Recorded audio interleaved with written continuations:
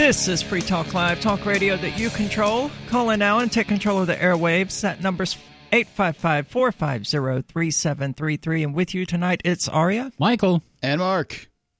And it's good to be back in the studio. Had a little... You've been away. Yeah, but it's good to be back. Of course, things didn't stop happening while I was gone, and we've talked about it before on the show that I used to do more regularly called A Freedom, Active Shooter Drills. Evidently, people have noticed that, they're scaring kids. Yeah, you and I talked about that a few months ago. This is stunning news. Yeah. It is. Well, it's not surprising. No, they're designed to terrorize kids and to make them just absolutely terrified. That's the whole point. Of guns. But, of course, the biggest news coming out of the health sphere that I've seen in the past several days is that researchers and scientists have discovered a way to reverse aging. And they've successfully done this, apparently giving somebody 2 extra years-ish. So they did this in humans? Yes. Wow. Well, how do I get this? How do I sign up? Yeah, where's the clinical trial? I want to get in on this. I mean, 2 years. At 48, I don't know how much I've got left here. That's a good percentage. It is. And according to Newsmax, scientists reached a breakthrough in a new study by reversing the biological clocks of the test subjects at an average of 2.5 years. Now, what fascinates me about this is the difference between a 50-year-old and a 47.5-year-old really that substantial? I mean, how are they measuring this? I don't know. Well, speaking as someone in my 40s, I can tell you that I get a few more minor aches and pains every year, and they're just kind of gradually building up over time. Yeah, I'll agree with that, but I don't know that that's measurable. Well, the study involved 9 people who took a cocktail of drugs for 1 year. Researchers in the study then tested the subjects' biological clocks, also known as the epigenetic clock. Okay. Testing it involves examining the DNA. I still don't see what significance something like this really has, because I know plenty of 47-year-olds who look like they're 60. Yeah. And plenty of 60-year-olds who look like they're 40. Yeah, sure. So it's going to vary substantially from one person to the next. I suppose that, examining their DNA is the only way to go about it, but it's exciting news.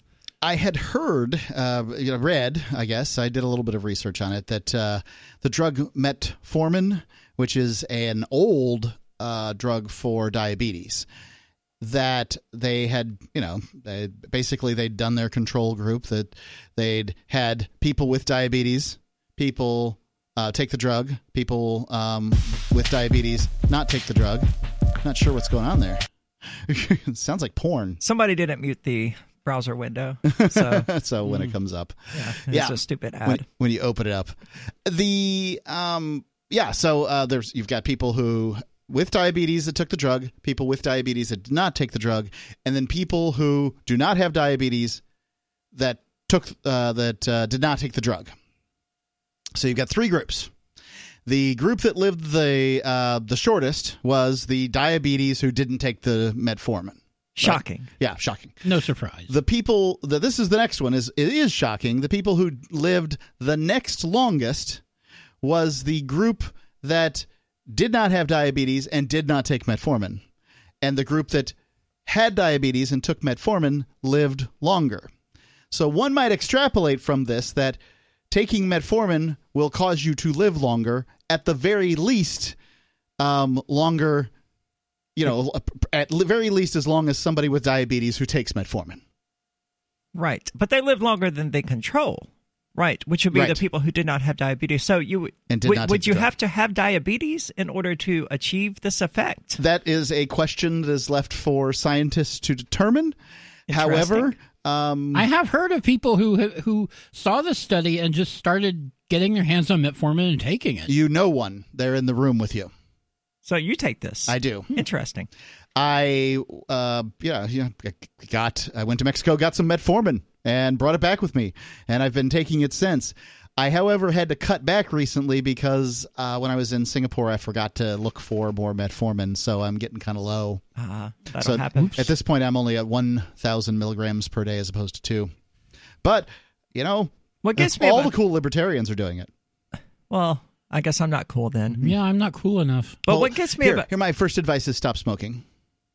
Then, Thanks. I mean, talk about adding 10 years to your life. Forget about taking... I don't want to add 10 years to my life, though. I know, that's why. I'm totally fine dying by the age of 50. If I live past 50, I will have considered my life a failure. You understand that I am 48. Right? I do. So when you say this cavalier statement about not living past the age of 50, which I made one about, I think the age of 30, I think was what the number was, that I made a pact actually with some friends that we would kill each other before we reach the age of 30. Wow, 30 is a bit low. Yeah, well, it seemed fine when I was 16. Sure. And I'm just saying that what seems fine when you're 16, or I don't know how old you are, 25, that, the things that one says at that time sound fine, but they get to be a little later kind of ridiculous. Is that a fear of death kind of thing? I think, it's not a fear of death. Okay. Humans, beings, don't fear death. They avoid it as best they can. So I wouldn't, fear. Plenty of people do fear death. Okay. I don't fear death. Okay. I avoid it. And that's what most people are doing all the time. Sure. I mean, that's what every organism is doing, like around the clock. It's why prisons don't have a bunch of inmates hanging from the fences dead. Right. They would rather stay on the inside. See, I would be where one they of could those live than try to climb the fence and die. See, I would be one of the inmates that try to climb the fence and die simply because I find that to be a release from a prison. Yeah. And I have the same perspective about the age of 50. No offense meant, but I take more offense at the prison. I would jump the fence and die in the prison thing, because I think that statement is only made by people who have never spent any time in prison. Why is that? Because they just don't know how they would react. I guess that's a fair point. I've never been to prison. It was made to me by my stepbrother when he came to visit. And I'd certainly heard it a bunch, and I just don't believe it. Well, it's hard to kill yourself, right? I mean, it's and hard that's to what make you're doing.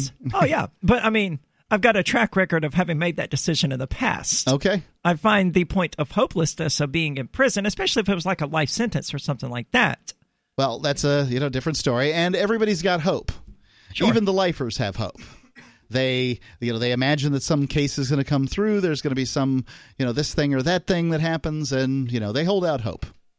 For me, it's a question of what you're willing to pay for that hope, though, because the longest time I ever spent in jail was like 4 days. And if I had not known that the release was coming, I would have killed myself then.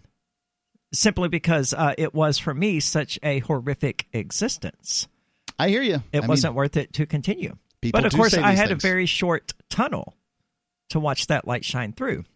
So anyway, on the effects of aging, something a bit less, depressing, scientists are cautioning that the study was done with a very limited number of participants. Only 9 people actually took the drug cocktail, but they don't even say what the drug cocktail is. They just say that it's a cocktail. Well, yeah, they don't want to say what it is. Okay. Because it's still undergoing testing, and they don't want us all... Because every human being out there would immediately start taking this cocktail. I would. But evidently they took it every day for a year, and it undid 2.5 years of aging. It didn't slow aging, which is what the scientists expected. It actively rolled it back. Yeah, so if you continue taking this stuff for like the next 5 years, will they gain 7.5 years? Yeah, good question. Because Let's seems give it like a shot. Yeah, this is what we've all been waiting on. Exactly. Right? And I don't know. We don't know whether it. When I say this that we've all been waiting on is that thing that you can do that will substantially lengthen life to the point that scientists, who then have their life lengthened, can continue working and create more things that would then substantially lengthen life more to potentially make you somewhere near. Immortal isn't the right term, but have this sort of unending. Pushing the death date back farther and farther. 855-450-3733. What are your thoughts on the aging process and the prospect of reversing it? 855-450-3733.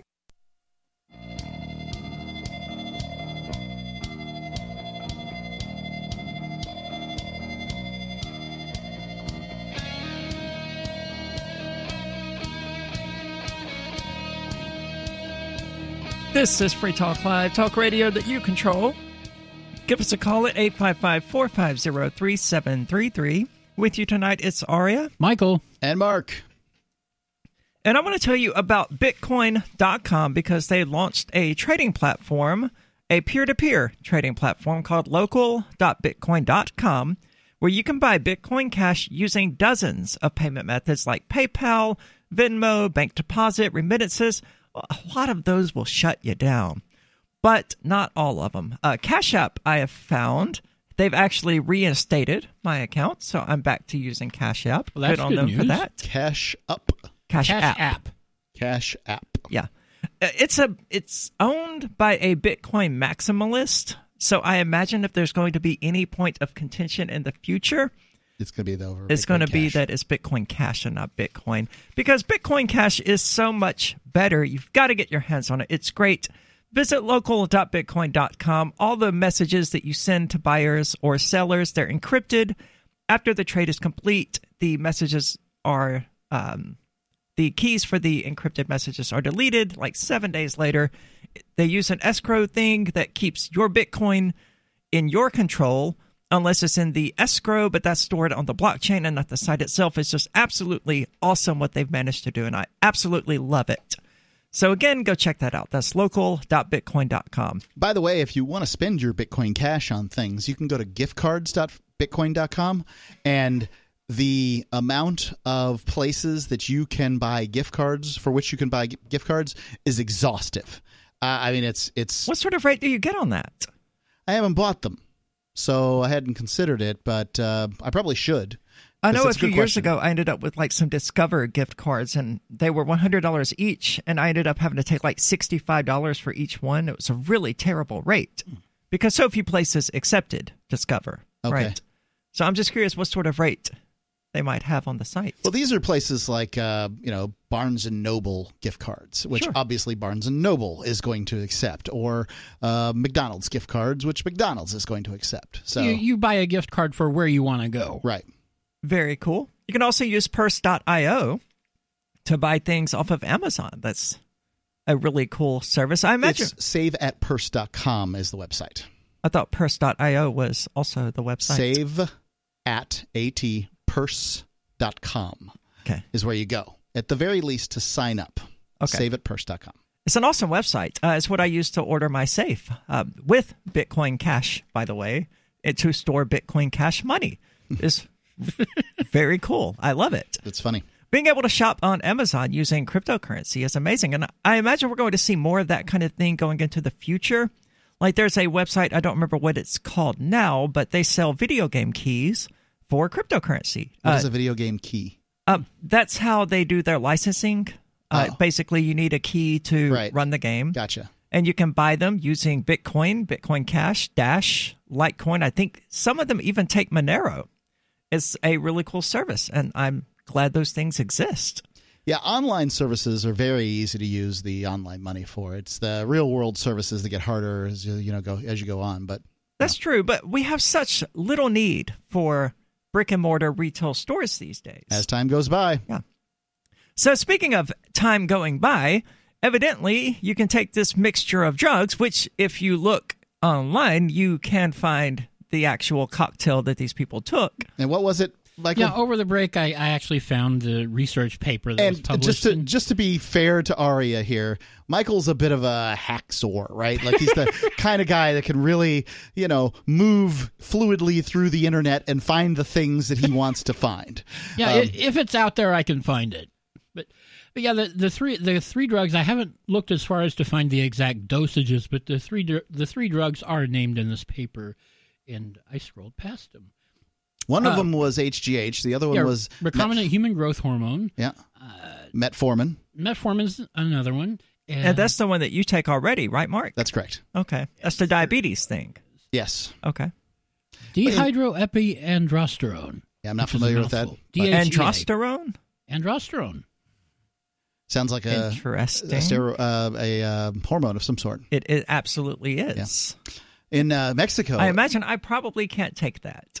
Okay. Yeah, you might not be able. You're taking hormones now for your transition from man to woman. Right. Right. And that sounds like it would have the opposite effect. It sounds like an androgenizing hormone.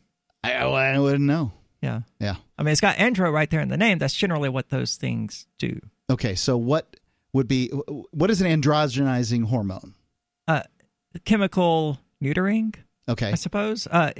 Something like spironolactone. So what's it do to somebody like me who... it would destroy your sex drive. And, swell. Yeah, and possibly keep you from being able to participate in fornication. It's not fornication when I do it. I'm married. Isn't it still? No. Okay. Well, Fornication is sex outside of marriage. okay. Well, I understand what you're talking about. consummation. It's then. another word that's similar that also begins with an F. Yeah. It's substantially shorter, that word. Yeah, that it is.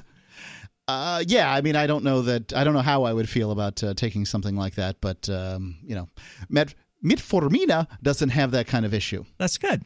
So the epigenetic clock is measured by the body's epigenome. No surprise there. It's a record of chemical changes to an organism's DNA. So I suppose, not being a biologist here, I suppose that as you age, there are changes to your DNA as a result of various chemicals or whatever running through your body. Isn't the telomeres in some way related to that? And I mean, that part of your DNA? I don't know. I have no idea. Okay. But as people age, chemical modifications or tags are added to people's DNA, Yeah. and those change throughout their life. So by looking at those tags, a person's biological age can be measured. I see. Okay. How do I get that tested? I would not have any idea. I'll Talk to your doctor. I'll have Michael look that up in the break. Researchers. Michael, by the way, you should plug whatever website that you do services for people on because, I can say Free Talk Live's worked with you for more than a decade. Yes. Yeah, more than a decade, and I've never had opportunity to complain about your services. So that's about as high of a compliment as I give. I have never had opportunity to complain about Michael's services. Yeah, I try not to give opportunities to complain, so there you go. Please go on. Plugs Aria. later. So researchers had actually intended to look at how the growth hormone would change the tissue in the thymus gland, which helps with the body's immune functions and sits in the chest. It normally shrinks after puberty, but they hope to see whether or not it could be pushed to regrow by giving participants a growth hormone. I see. Now, all of this sounds like ideas a mad scientist would have. Sure. I have to admit. Where was the study done? Bulgaria? I'm not sure it actually said. Mexico? I'm not sure. An unnamed lab in Southeast Asia? Yeah, this particular article doesn't say. I see. It's coming from the Daily Mail initially and then the Independent, so I'm assuming the United It's in California. Kingdom. Oh, of course it is. Okay. But evidently, you can take these hormones. I think this is probably the kind of thing that's going to lead to a zombie apocalypse. Now, I say that knowing that zombies are a medical impossibility, but something very analogous to a zombie could very well be the result of this sort of meddling with things within the human body. I'm ready to meddle. Especially with reversing aging. Would you take these drugs? Let us know. That number's 855-450-37. Bitcoin.com has launched a trading platform at local.bitcoin.com, allowing you to buy or sell Bitcoin Cash via dozens of payment methods like PayPal, Venmo, bank deposit, remittances, or meeting in person with cash. There are no ID requirements to sign up for and use the site, and all communications between buyers and sellers are encrypted. Finally, a global trading platform that respects your privacy. Visit local.bitcoin.com to get started trading Bitcoin Cash. Local.bitcoin.com.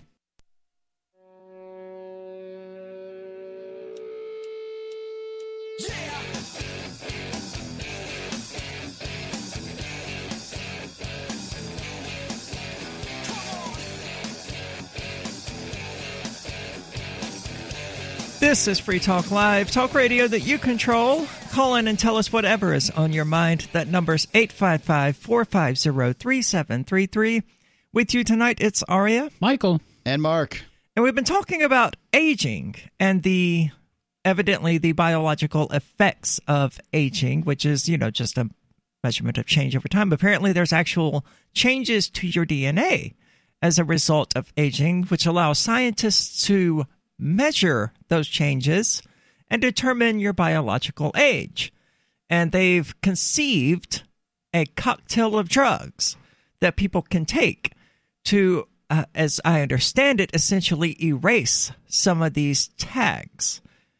Now, does this actually have an effect on a person's physiology, or is this just their DNA thinks they're younger than they really are? I mean, if there's erasing tags, it sounds like it has an effect on physiology. That sounds like physiology to me. It may very well. It depends. It is, but that isn't quite what I meant. It's like, okay, you can reverse the effects of aging by dyeing your hair black too, right? But it doesn't make you any younger. That doesn't really change your DNA either. I would have to say that if you're, it seems to me if they're affecting DNA, that's probably part of the aging process. As I understand, the telomeres is this little tail on, I don't know, the DNA or something. But the DNA doesn't cause the aging, right? The DNA changes are a result of the aging. So you're changing the result of the aging to one's DNA. I don't know. I don't know either. Yeah. I would very much love to know more about this. Unfortunately, there isn't a lot more about this. So let's get into the phones. We've got Bad Slave on the line. Bad Slave, you're on Free Talk Live. Thanks, gentlemen. You brought this up before, Aria, and with regards to turning 50 and ending up with a prison term, it seems to me just a bit foolish to make claims about a future you don't even have much of a concept of what that future is. And do you mean my comment about not intending to live past 50? Well, either way, those are two very different. You will get to that line, and my guess is that you'll change your mind about ending yourself at that point. I didn't last time. In case, over time, as you age, your own mind changes. Sure.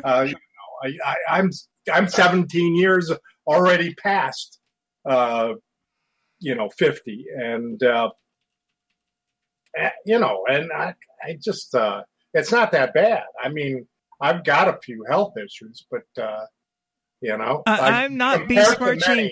Look, I'm not besmirching anyone's aging, anyone's willingness to undergo that. I'm just saying, I know myself. I've known myself for a number of years. It is not something I want to experience. What you know is what you think now, right. and you might be wrong. Yeah, I'm not going to argue with you about your claims that you know my mind better than I do. I'm telling you, I will not live to 50. As a prisoner, I've existed both as a prisoner and well over 50, and I can tell you that there's a whole lot of reasons to live in those circumstances. No one's saying. Look, you're misconstruing me. You are not even being aware of. Obviously. Okay, I need you to chill out for a second. I am not saying there is nothing to live for past the age of 50. I'm saying that for me, the downsides of pursuing life past that age outweigh the benefits. You don't know that. You think you know that. I would have to say that, I am not omniscient. Yeah. There you go. So when I was young, I said that I wasn't going to have children. I had no intention of having children. And, I got married.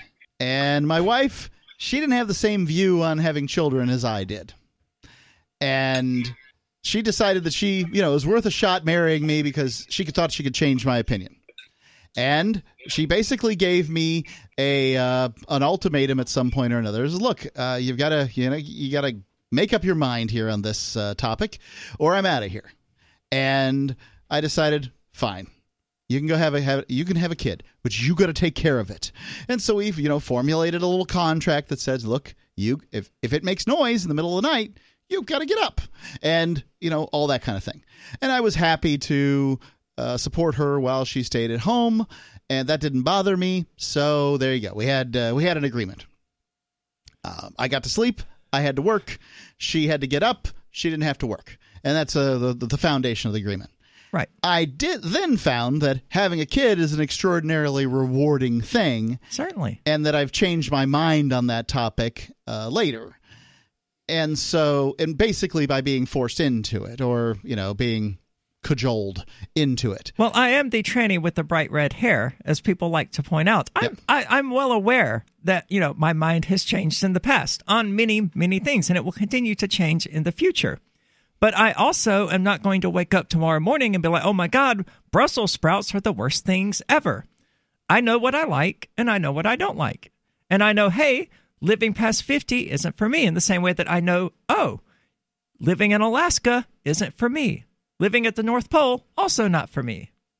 Oh, there you go. It's just a matter of personal preference. You do know that the southern part of Alaska is warmer than New Hampshire, right? I'm not surprised by that. Okay.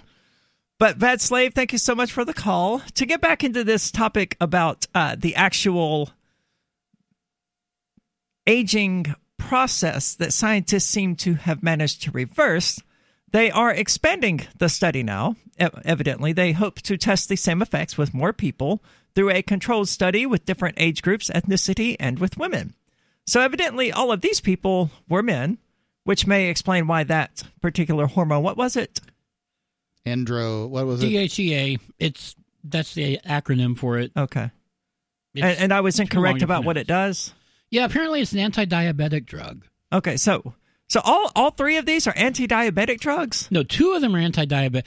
The reason they have 2 anti-diabetic drugs in here is because the world is full of really fat people. The human growth hormone apparently has a side effect of causing diabetes. Oh. So they put the anti-diabetic drugs in to counter that. Who'd have known? That's such a bizarre thing. Can't they just invent a hormone that doesn't cause diabetes? Well, the thing about hormones is that they do so many different things through your body, and if you change the balance of hormones, it goes all over the place. It's not like it's not like there's a hormone for your stomach, a hormone for your shoulders, a hormone for your hair, whatever. That's not how it works. That's true. So evidently, some of the drugs are also already being researched in other ways as fighting age-related diseases, presumably like Alzheimer's and stuff like that. They don't specify, but the discovery of the combined effect of the 3 could definitely have major implications, not just for the drugs, but for humanity. Indeed. I mean, people would cease to die of old age for all intents and purposes. That's the headline that I saw. I was reading a different article about this story, and that's one of the sidebars that they had is that apparently they think people may very well be immortal in the future. Well, that is a recipe for disaster. I do not want to see anybody on this planet. What do you think the consequences are? I mean, I know what the solution is as far as the Democrats are concerned, universal basic income. But, well, let's solve this problem by giving people who don't have jobs free money. We evolved with a very natural arc, going from childhood to adolescence to adulthood to old age. Yeah, I thought there was a better term for that. Maturity. I don't know. I got nothing. Retirement. Old age. What we're essentially looking at here is not lengthening the human lifespan. We're not lengthening each one of these categories, right? We're just making adulthood perpetual. Okay. But I imagine that... I kind of like adulthood. I imagine the existence itself is what causes people to become weary of life. That's why you have so many 70, 80-year-olds lying in their hospital bed being like, oh, I'm totally fine with this. I'm going to die, and that's okay. Only we'll have 30-year-olds, people who look like they're 30-year-olds, mentally exhausted to that degree. 855-450-37.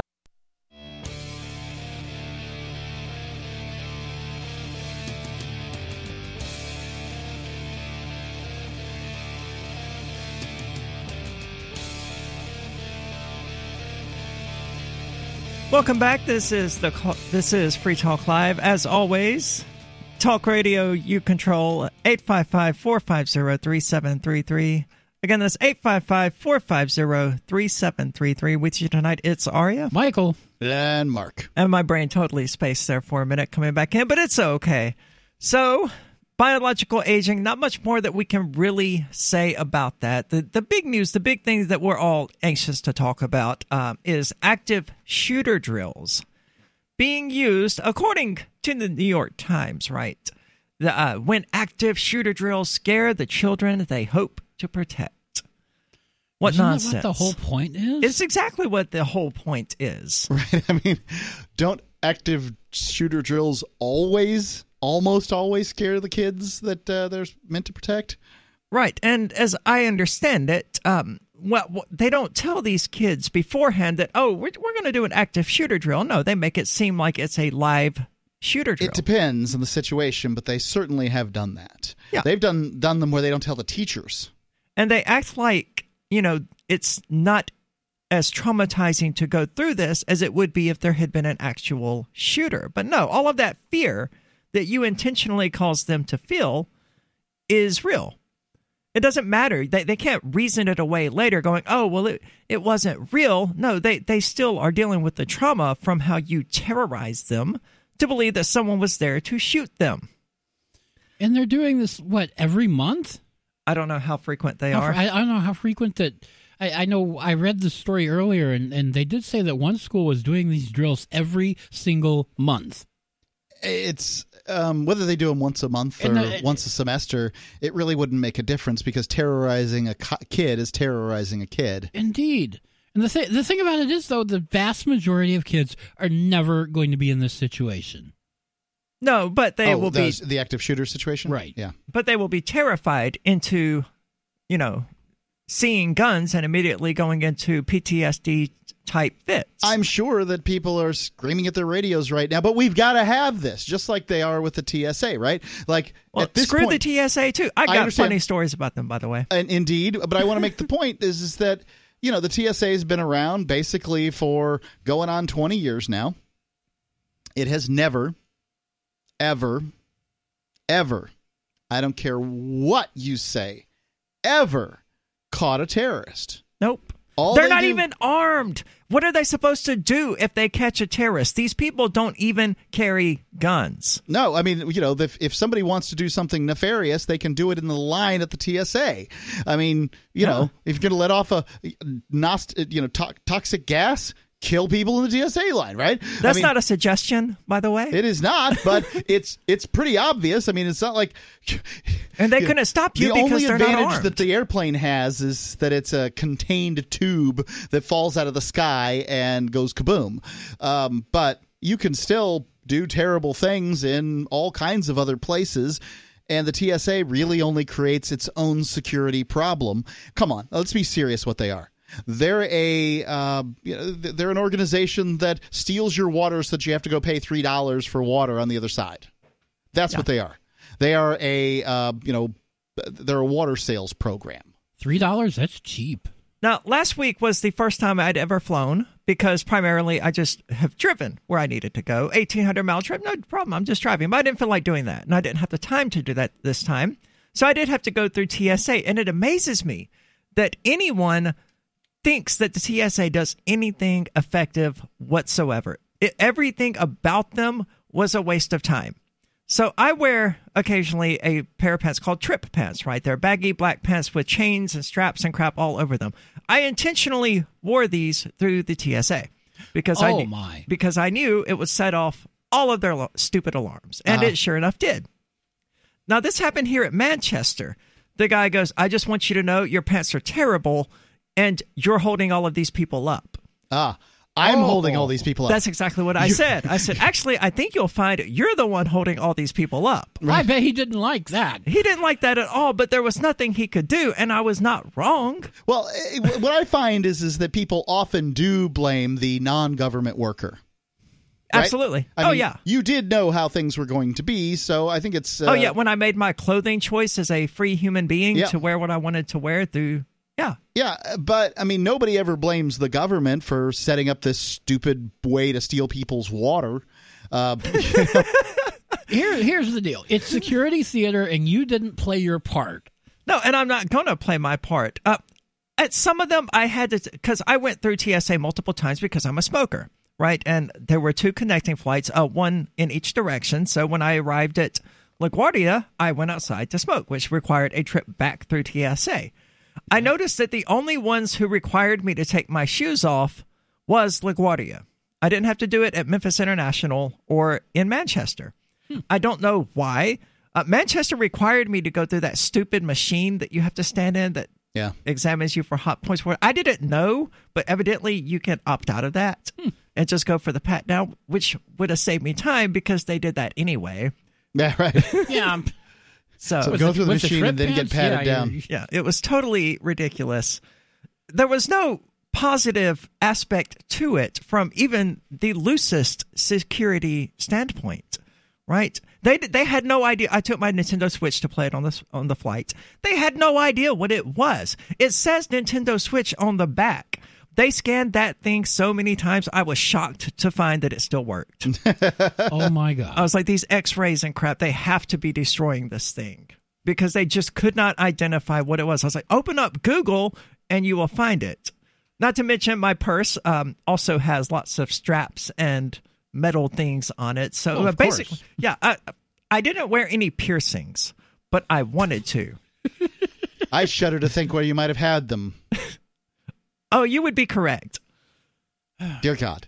So, I mean, I don't think you have a responsibility to dress in a certain way when you go through TSA, but the reality is that, yeah, they're going to, give you trouble and all that stuff. This only happened at Manchester at 4 o'clock in the morning. I was holding up maybe 3 people. Yeah. And I wasn't the one doing it. The TSA was. Well, yeah, they should have a system for dealing with somebody who might have, not be wearing the right clothes or whatever without holding other people up. That's just bad systems on their part. Yeah, but everyone has to go through the stupid machine and take their stupid shoes off. But I was the only one who had their baggage scanned multiple times and got patted down. And it was just all around hilarious. Absolutely no point to it whatsoever because any of those people could have taken anything onto the flight that they wanted. How could they? Well, they just... I don't know how invasive their body scans are. I see. But I did get the privilege of watching them go through people's luggage at Memphis International. And even without being able to open some of the packages and identify what was in them, they sent people through as they were going through their luggage because something had tripped their system or whatever. So they do have very small handguns that fold up and these sorts of things. So yes, do they? That's possible. I mean, I don't know what you're going to do with a little, single shot 22 on a plane. If you're trying to hijack a plane at this point in the United States, you're going to get tackled and you're liable to be killed. And a little 22 isn't going to save you from that happening. No, the whole thing is just completely useless. I was shocked to find I did get behind a Karen though as I was going through it, and she was so hostile about everything, right? Because how dare these people do this to her? And you could see it. It was like permanently etched on her face how unhappy she was about the entire thing. But nobody was disputing the, quote, rightness of the government to subject us to it in the first place. Nobody was standing up and saying, hey, people, this is absolutely absurd. Well, what was her complaint if it's not that they shouldn't be doing this? She didn't voice a complaint. She was just hostile. Oh, yes. Well, it's hard to describe, but if you had seen her, you'd be like, yep, that's Karen. For those that don't know what a Karen is, this is somebody who's in their late 30s to early 60s, and they have a short haircut, and they're sort of the archetype of the woman who asks to see the manager. Yes. But see, when it comes to the government, she is the manager. Or at least so she believes. Yeah, that's what people believe. And that's people what makes they her are the government. That's what makes her all the more interesting. So she was just being all passive aggressive then. No, she wasn't even being that. It was her demeanor. It's hard to explain, and I'm not going to take the time to attempt to explain it. But yeah, she was foul-mooded. She was unhappy with everything, and it was her baggage that actually got searched and everything pulled out. It was very, very amusing for me to watch. And I wasn't standing up and saying, "Hey, people, this is ridiculous." But yeah, it was absolutely ridiculous. I can't imagine anybody who's ever actually flown under the TSA continuing to operate under the belief that the TSA does anything positive whatsoever. It's absolute theater. I agree. What do you think? 855-450-3733 or use the Discord call-in lines, which you can find over at discord.lrn.fm. Again, that's 855-450-3733. Hey everyone, this is Charlie Shrem. You've seen me on the Netflix documentary, Banking on Bitcoin, and the new best-selling book, Bitcoin Billionaires. I want to invite you to join me on my new show, Untold Stories, for a deep dive into crypto history with the people who made that history. Together, we'll explore the personalities and events that gave rise to Bitcoin and the crypto revolution, the innovation, the collaboration, the battles, and the busts. You'll have a front row seat to the early days of crypto up to today, and you'll hear from the folks who lived through it and survived to drive this movement mainstream. Untold Stories looks back to reveal what inspired some of the greatest minds on Earth to come together to create this technology and change the future for everyone. So join me and my guests, the techies and the traders, the entrepreneurs and the innovators, as we explore our past and understand what that means for the future. Listen now on UntoldStories.com. That's UntoldStories.com.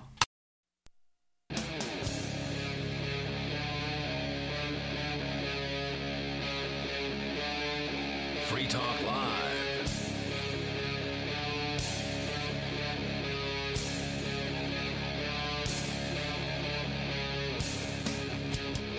This is Free Talk Live, talk radio that you control. Take control of the airwaves and give us a call at 855-450-3733. And with you tonight, it's Aria, Michael, And Mark. And we've been talking, well, we started to get into school shootings and the actual real prospect that a child may one day face them being actually a relatively low likelihood event. Infinitesimally small. However, the practice for it is terrifying.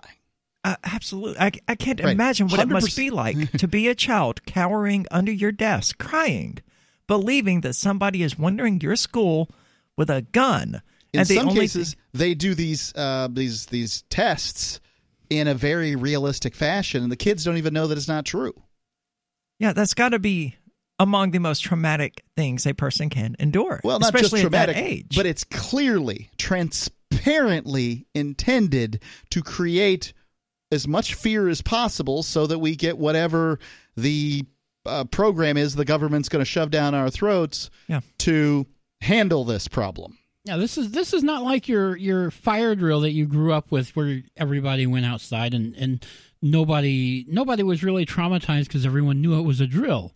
This is more like duck and cover, only worse.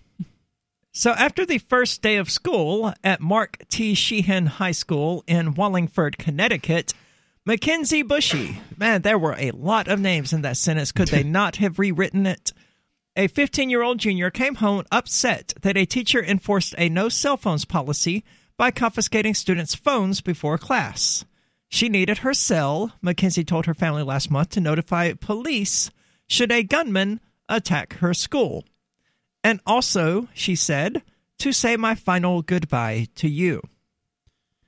Mark, you're the only one here who's a parent. Yeah, okay. How would you react if your child said that their teacher confiscated their phone and they weren't happy about it because they needed their phone to alert the police and to give their final goodbye to you? Well, if my school did something like this, like some kind of fake, terrorist drill thing, I would pull my son out. Is the short answer. What if it was too late and this had already happened? I'd be angry, but what are you going to do? I mean, you're gonna try to straighten out the government school system. Good luck with I mean, that. parents have been doing that for 200 years now, and look what we got. Of all the parents whose will and intelligence and time is thrown on the pyre, the altar of public education, what has it resulted in? Common New Core? math, right? I was an in increase in school Mississippi. shootings. While I was in Mississippi, I looked at the school to prison pipeline. Yeah. I mean, there's nothing good. The schools keep getting worse, ladies and gentlemen. Worse. And that's somehow. hard to do because the schools were already bad. Right. You They're know? already right. Like you're forced to pay for the worst school in a given geographic area for a given grade. Now, I don't know how else to describe it because I don't know, wherever you are, you're paying for the worst school to be continued. Why? I don't know. Because that's the only way behooves you the can government. fund a worst school. Yeah. Right? The better schools, they don't need to rob you to pay for them because they're offering a better service. But the ones offering the worst service, like the United States Post Office versus just about any other carrier service, offers the worst. Right. You're not forced to send your kid to this crap hole school, even if it's a good one by comparison to the other crap hole schools. That's just like holding up the kid who won the Special Olympics and pretending like he won the real Olympics. Okay? I mean, the best school in your given geographic area is, well, either there isn't a private school in your given geographic area, but I mean, you know, even if your government school is good, it's still worse than likely the best private school in your given area.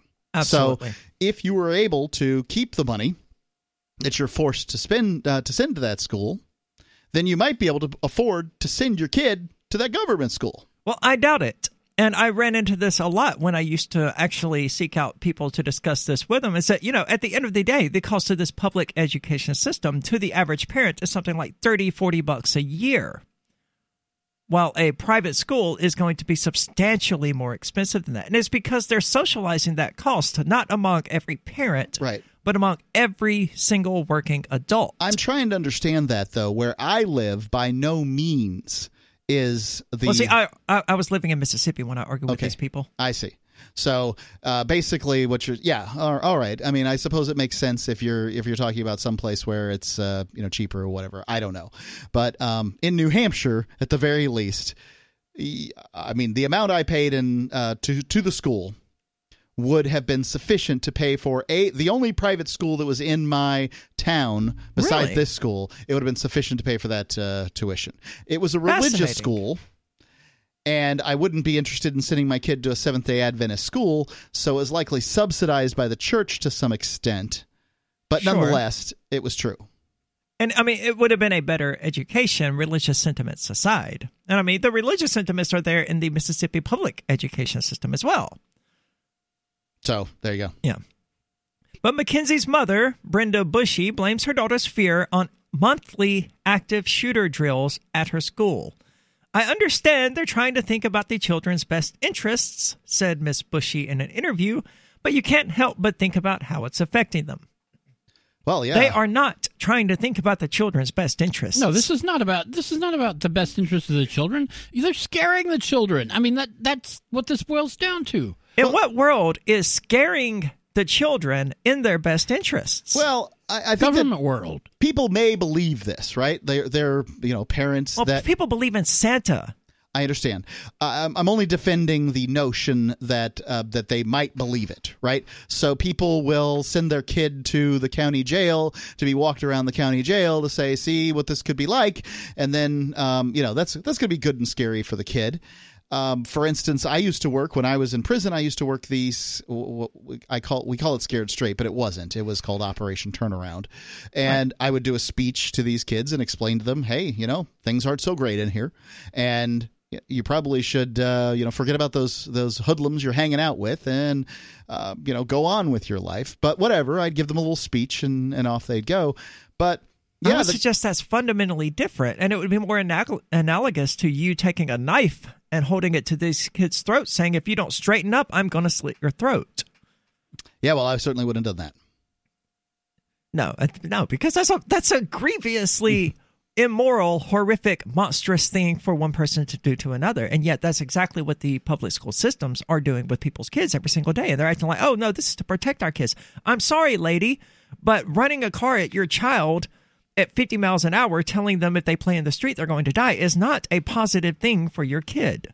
And neither is having your kid cry underneath their desk once a month, believing that a shooter is there to murder them. You'd think they'd get used to it at that point, which then makes the drills less useful because they don't think they're So they're drill should be called a desensitizing drill. people's kids to trauma. Yeah, that's what they're doing. They're traumatizing them so much that they become numb to it.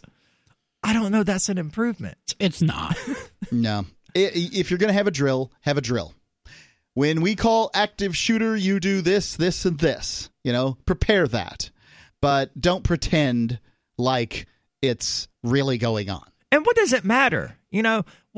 Honestly, and I realize that I'm a bit nihilistic. This but, is for the cops to break out their toys and play. Well, it's not even that. I mean, what benefit is it for the kids? How many lives is it really going to save to do this? I have Zero. no clue. Surely there's something that one can do in a classroom situation. Yeah, pull out your own gun and shoot the shooter. Yeah, that'd be nice. But in many cases, they've outlawed that idea. We don't want to make sure that law-abiding teachers can have guns.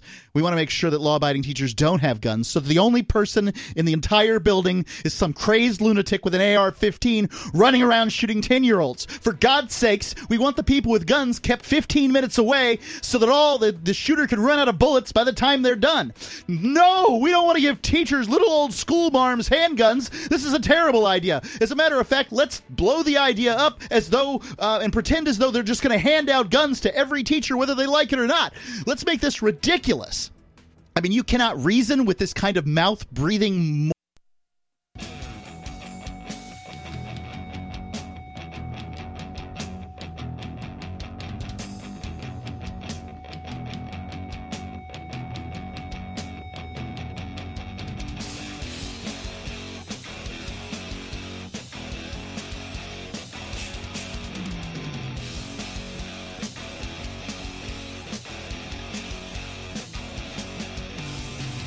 This is Free Talk Live, 855-450-3733. Give us a call. Let us know whatever is on your mind. With you tonight, it's Aria, Michael, and Mark.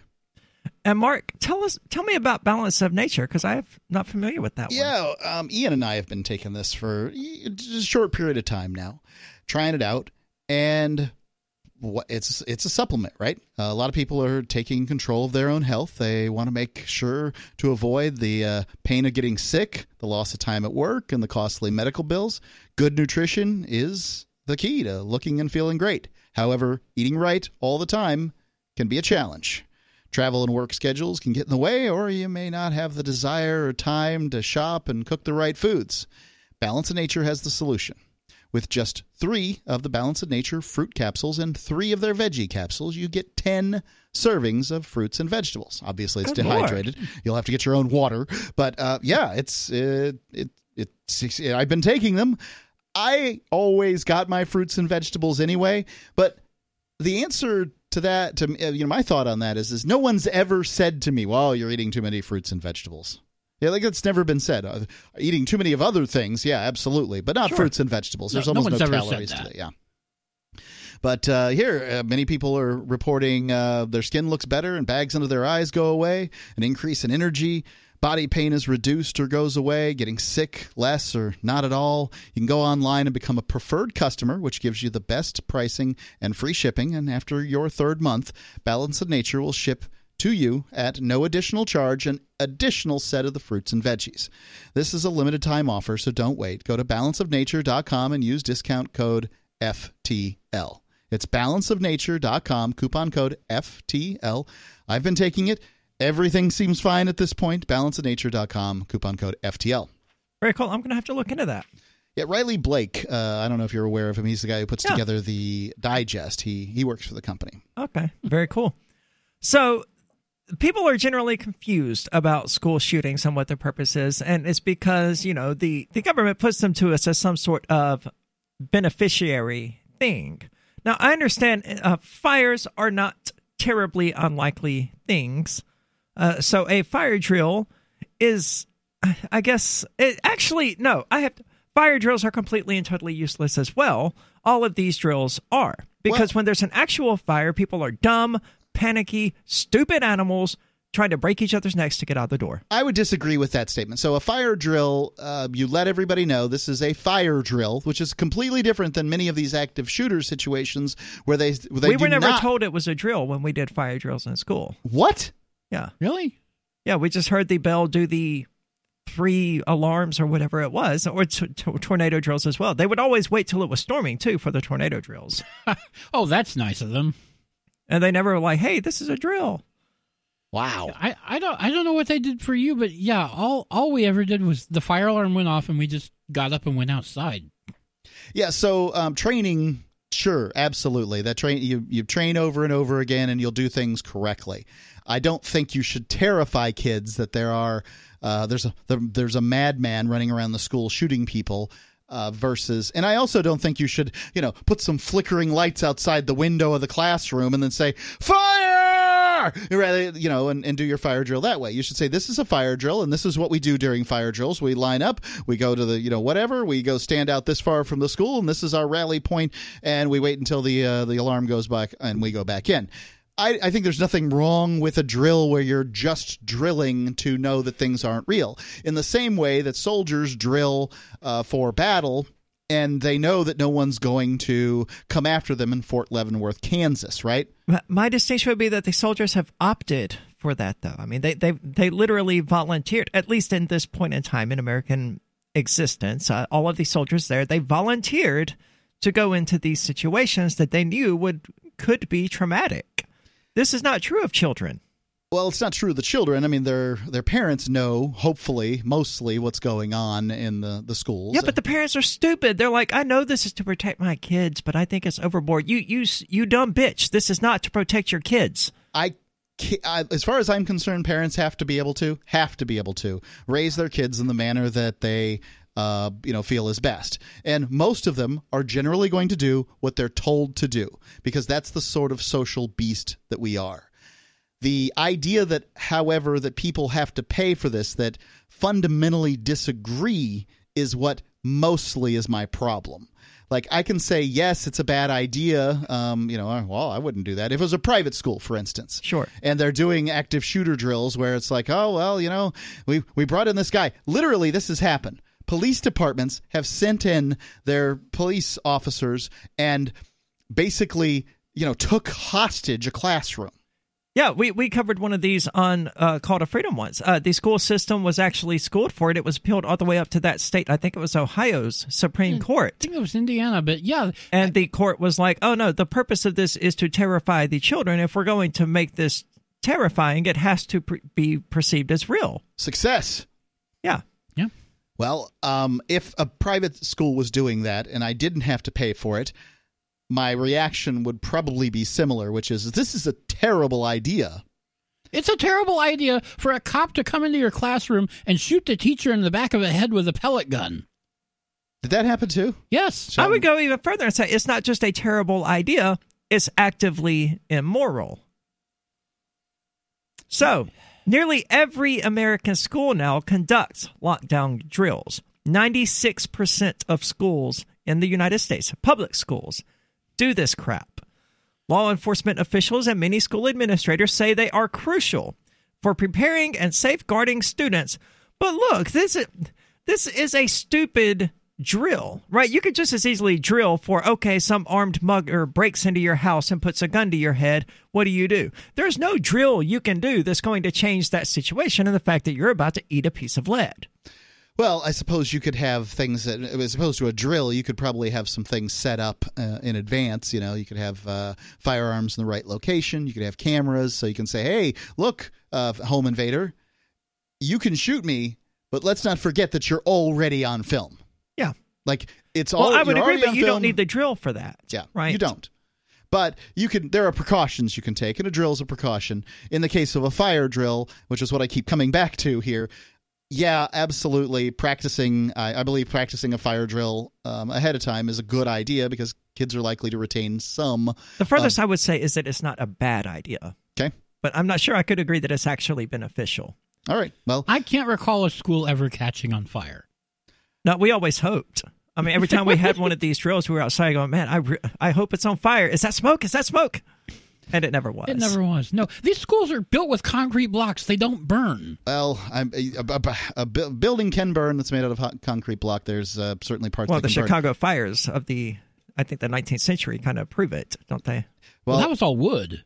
Yeah, I would have thought that was wood, too. I don't know the answer to that. But I will tell you that in my town, the fire department caught on fire. Fire station caught on fire.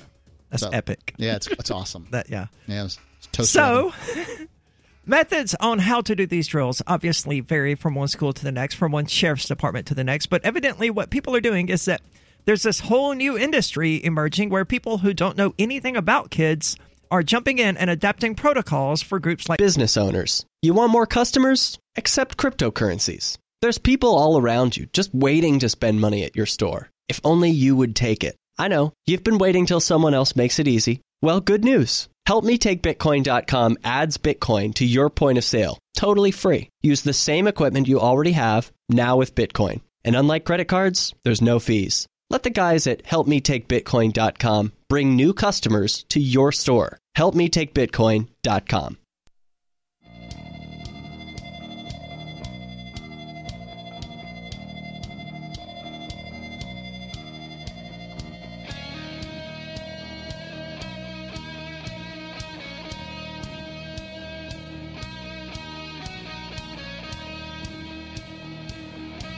This is Free Talk Live, talk radio that you control. Give us a call at our toll-free number, 855-450-3733. With you tonight, it's Aria, Michael, and Mark. And we've been talking about school shootings and the relatively low likelihood that any of this is ever going to actually happen to any of these kids who are essentially just being traumatized for nothing. But so the news media attention and policy debates surrounding school shootings and the heartbreaking details of massacres like Columbine, Sandy Hook, and Parkland heighten the perceived risk among parents and students alike. No, parents are in turn heightening the perceived risk among their kids. The kids aren't sitting around watching the news to find out about all of these school shootings. That's the parents who are doing that. So I guess in this particular scenario, the parents are, by and large, responsible for a lot of the terrorism. Because I was in school when the Columbine happened. I was way too young to give a crap, but I was in school, and it wasn't something that even sort of I knew about it, but it's not something I sat around thinking about, dwelling on. It was the parents. Just something that happened elsewhere. Yeah, it was the parents freaking out and talking about it as though this was some horrific thing that was likely to happen to everybody, that caused it, to become more than it really was. And that's not to say disregard the tragedy there. Yeah, the death certainly occurred, but still the likelihood. First off, we read a story from the Foundation for Economic Education recently here on the air, and it points out that gun deaths in the United States are going down. Gun homicides in the United States are going down. There's an important difference there, right? A gun death, there's 3 times as many gun deaths as there are gun homicides because people who wish to commit suicide are successful when employing a gun in some cases in the United States. And you may want to stop suicides or whatever you want to do, but that really should be removed from the situation about talking about guns and gun safety and all that stuff. I mean, like it's really an entirely different conversation. And gun homicides going down like markedly, but you would believe by listening to the media that things are getting worse and worse out there, as it were. And well, that's the media's job, isn't it? Yeah. Is to find the worst things that happen on any given day. If it bleeds, it leads. One time I saw, I can't remember, I think it was a weatherman, but maybe it was just a regular map. And it literally had, like, fires in California. It was a map of the United States. Like, California was on fire. There was a big, tornadoes shoved in the middle of the country. There was, blizzard stuff going on in the upper portion of the country. There was, some hurricane thing happening in Florida. These people's job is to give you the worst news possible, and they're getting better and better at it every year. That's what brings people in. That's what gets their ratings up and gets their subscriber count up and pleases the advertisers.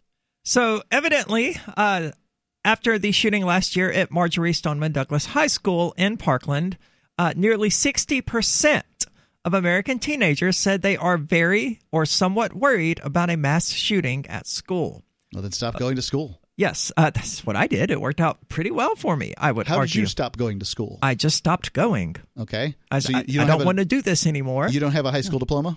No, I have a college degree, though. Okay. But yeah, how'd that work out? How'd you get a college degree without a high school diploma? I took my GED. Okay, well, it's kind of like a diploma. I mean, I guess, except it's easier to get. When you're a genius, it is. If you're stupid, you kind of need to stay in school because that's the only way you're going to get that sheet of paper. Agreed that it's easier to get the sheet of paper by staying in school than it is to take the GED. I too took the GED, but I also graduated high school. It's a strange story, and probably not worth telling. It's the payoff isn't nearly as good as the that part of it. So anyway, came to find out I didn't even need my GED though to go to college. Yeah, because my ACT and SAT scores were high enough anyway. Right. I think that in a lot of cases, if you want, I can assure you that if you go get a college degree, no one's ever going to ask you for your high school diploma. I've never been asked for my high school diploma for anything, and I don't have a college degree. The high school diploma is best I can tell, a worthless sheet of paper. I understand why they You're not wrong. Why they have, yeah, it'd be really good if people could get, this arithmetic down by, the 13 years that the government has their kids. It'd be really nice if they could get reading. Mind you, 19% on average of government school graduates are functionally illiterate. So that's basically 1 in 5. Now, that number has been going up. Well, yeah, and I mean, it just goes to show you how worthless the piece of paper is. They tell you it's very important to get this piece of paper, and really the only thing they do there is make sure that it's hard for you to get a job for 13 years, right? It's very important you pay for public school, too. It's middle-class welfare babysitting day prison is what the government schools are. Because it's middle-class welfare, because middle-class people take it all the time. Many of them would never consider sending their kid to a private school. For one, they're getting robbed on the regular to pay for it, so they might as well take advantage of it, and I understand that. There's also this myth that private schools are significantly more expensive than they really are. I mean, most people have never actually looked into the cost of sending their kid to a private school. They just assume it's going to cost them $15,000, $20,000 a year. Yeah, I think that's what they assume. And private schools can cost significantly less than that, and many of them have financial aid in order to get you in. They want your kid there. Because remember, but if they're using financial aid, they're a government school. No, they can have their own financial aid for their own reasons. That's true, for churches and stuff like that. Okay, good point. So, for instance, let's say their class size is 20 people. Yeah. If they have 19 students, what is the point in them not having that 20th seat filled? Right. I mean, at that point, marginally, it doesn't make a difference to them whether or not your kid is paid or not. So they'll be happy to give a certain discount, and they want to show the community that they're bringing in, poor folks and these kinds of things. And also, let's not forget the opportunity of doing homeschooling. I don't know how many people I know whose the wife stays home and they send the kid to government school. I don't get it. We homeschool Jack, and it's not that hard. Here's the dirty little secret. No, it just requires parents to actually put effort into raising their kids instead of just slapping them in front of a television for 6.5 hours a day. I swear to I think you could homeschool a kid by slapping them in front of a television for 6 hours at a day. It couldn't do any worse than the public school system. You really couldn't. I knew how to read and write before I started kindergarten, and video games were the reason why. Well, we got Jack the Your Baby Can Read kit. I think it was the baby reading kit. Anyway, it was it was a knockoff of the Your Baby Can Read kit. It's the CSAY method, flashcards and some videos. He never got to watch any TV besides those videos, so he actively consumed them, and they were teaching him how to read. And by there's a video of him at like 16 months on YouTube reading these flashcards. Wow. A little baby reading them. And, he gets some of the flashcards wrong, but he gets the majority of them right. And people often say, well, that's not really reading, is he? Like, he can just look at the word and know the noise to make. Well, yeah, that's what reading is. Yeah, that's literally what it is. I'm looking at your shirt here, and I see 3 words, Rick and Morty. What did I do other than read when I looked at the words and said the noises that those words make?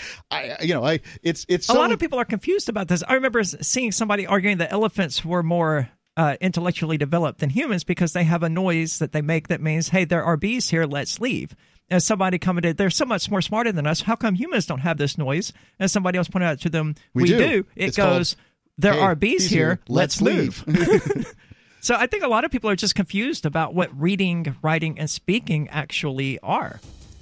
And I think some historical context on this would be great. Like when literacy was first spreading through the developing world back in the BCE era, it was people spreading it and impressing other people. They called them trapped words. You're seeing these words and you're sort of releasing them. Yeah, they're written down, right?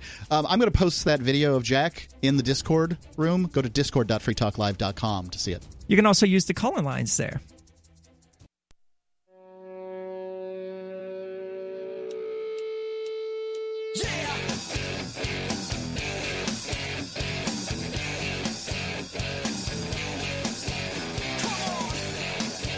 This is Free Talk Live, talk radio that you control. Call in and talk about whatever is on your mind. That number's 855-450-3733. With you tonight, it's Aria, Michael, and Mark. And although we've been talking about school shootings, let's go now to the Discord call-in lines. We've got Jordan calling in from New York, who is listening on freetalklive.com. Jordan, you're on Free Talk Live. Hi, everyone. Hope Hi. you're doing well tonight. Yeah, what's on your mind? I just wanted to talk about this whole THC tobacco that's going on with vaping and the deaths. Have And there how, been deaths as a result? You're referring to the recent news headlines we've been seeing about people developing mysterious lung illnesses as a result of vaping, correct? Yes. It's the type of ammonia that's has something damage in the lungs. It's using the vitamin A accelerant. But mostly what we're seeing, from what I can tell, is that it's THC cartridges that are on the black market. And Interesting. Now, my Yeah. understanding from reading the news this weekend is that some black market THC cartridges had vitamin E acetate added to them, which is not a normal component in a vape, either tobacco or cannabis, and that this is fine to eat, but when it's inhaled, it just turns into an oil in your lungs. correct. Yep. Okay, so that's what the source of all this has been, is these marijuana cartridges that have had this vitamin E supplement put in them? That's what it From my sounds like. Yeah, from my understanding, that's what it sounds like. I guess So this doesn't even affect people who vape tobacco? Well, that's not tobacco. It's Nicotine. nicotine. Right, yeah. Thanks for the pedantry, Mark. Well, it's really important. I mean, well, look, the Democrats are banning this stuff, tobacco products, including vapes. And it's really important to note that vapes don't contain tobacco. They contain one extract of one chemical that is contained in tobacco and tomatoes and a whole variety of other vegetation out there. You are technically correct. The best kind of correct. I love being technically correct. So, okay, I didn't even know that. I've found it interesting. Like when I went to the doctor back in like March or whatever, I told them I was switching to vaping because at the time I was, and they actively said to me, I would prefer you to continue smoking because we know what that's doing to you, but we don't have any idea what vaping does to people. Brad, I want you to continue doing the deadliest thing on the planet next to Russian roulette. It's not that deadly. It's the Yes, devil you it know. is. Smoking is the deadliest thing going on in the world right now. I mean, it makes atomic weapons look positively, benign, youthful. I mean, I don't know. No, I smoking think that's a bit hyperbolic. deadly. Look, I'm sorry. I wish Sure, I'd been it's sitting deadly. in there with your doctor when he said this kind of stuff. If you don't intend to live past 50, then yeah, go ahead and smoke. I mean, that's no reason for exactly you to- what I told Mark earlier today while we were out there on the porch. I mean, sure, smoking takes years off your life, but they're the years at the end. Exactly. The part of the They're part, the ones I don't want anyway. the part you don't mention here is that I don't believe you when you say I don't intend to live past 50. Oh, you well, may hold not on. We intend have a it discussion here. now. Why don't you believe me? You may intend it now. Uh-huh. Yeah, I think you do intend it now, but it is a short-sighted and unlikely thing to believe when you're 50, right? Like 40. I 40 won't is get going to roll 50 around. to find out. Well, that I We'll don't know what have to tell this you. conversation again in 10 or 15, 20, 25. How? Never mind. No, I'm not going to answer that. I find it pointless to have the conversation because I believe you believe what you're saying. Okay. Yeah. I believe you're incorrect. Yeah. I suspect Mark thinks you'll change your mind. Well, he essentially said that. Yes. So vaping, nicotine at least isn't the issue here, presumably because you can buy it in stores, and it's the fact that these THC liquids were being sold and bought on the black market. Perhaps they had this substance added to them to stretch out the supply in the same way that people used, baking soda to stretch out their crack supplies or whatever. Yeah, it could be. That's Could exactly be. what they're cutting their products. But I guess what it really comes down to is if there was legalization, you wouldn't have these problems. I mean, you're exactly right, That's because true. you don't have to worry about your aspirin being tainted with cyanide or whatever, because you can just walk into the store and buy it. And the quality control there of the free market, but it sort of necessitates them not putting cyanide into their pill bottles. Right. If Walmart was selling these cartridges, one could sue Walmart.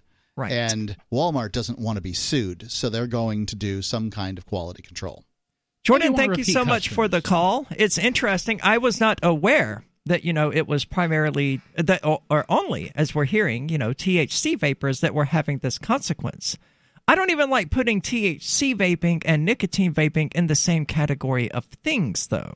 Yeah, they're really kind of not. I mean, even as far as I know, you can't even use the same equipment. No, nicotine vaping is all about it's the Suboxone of nicotine, is what it is.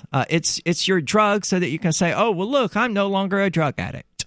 Well, Right. yeah, But you're still a drug addict. I'm Yeah. still sucking down nicotine, and I still need it. And if I don't, somebody's getting choked. I did smoke. I smoked for 20 years, and then I switched to vaping, and then I gradually reduced the dose, eventually to 0, and then I stopped vaping, and I'm done.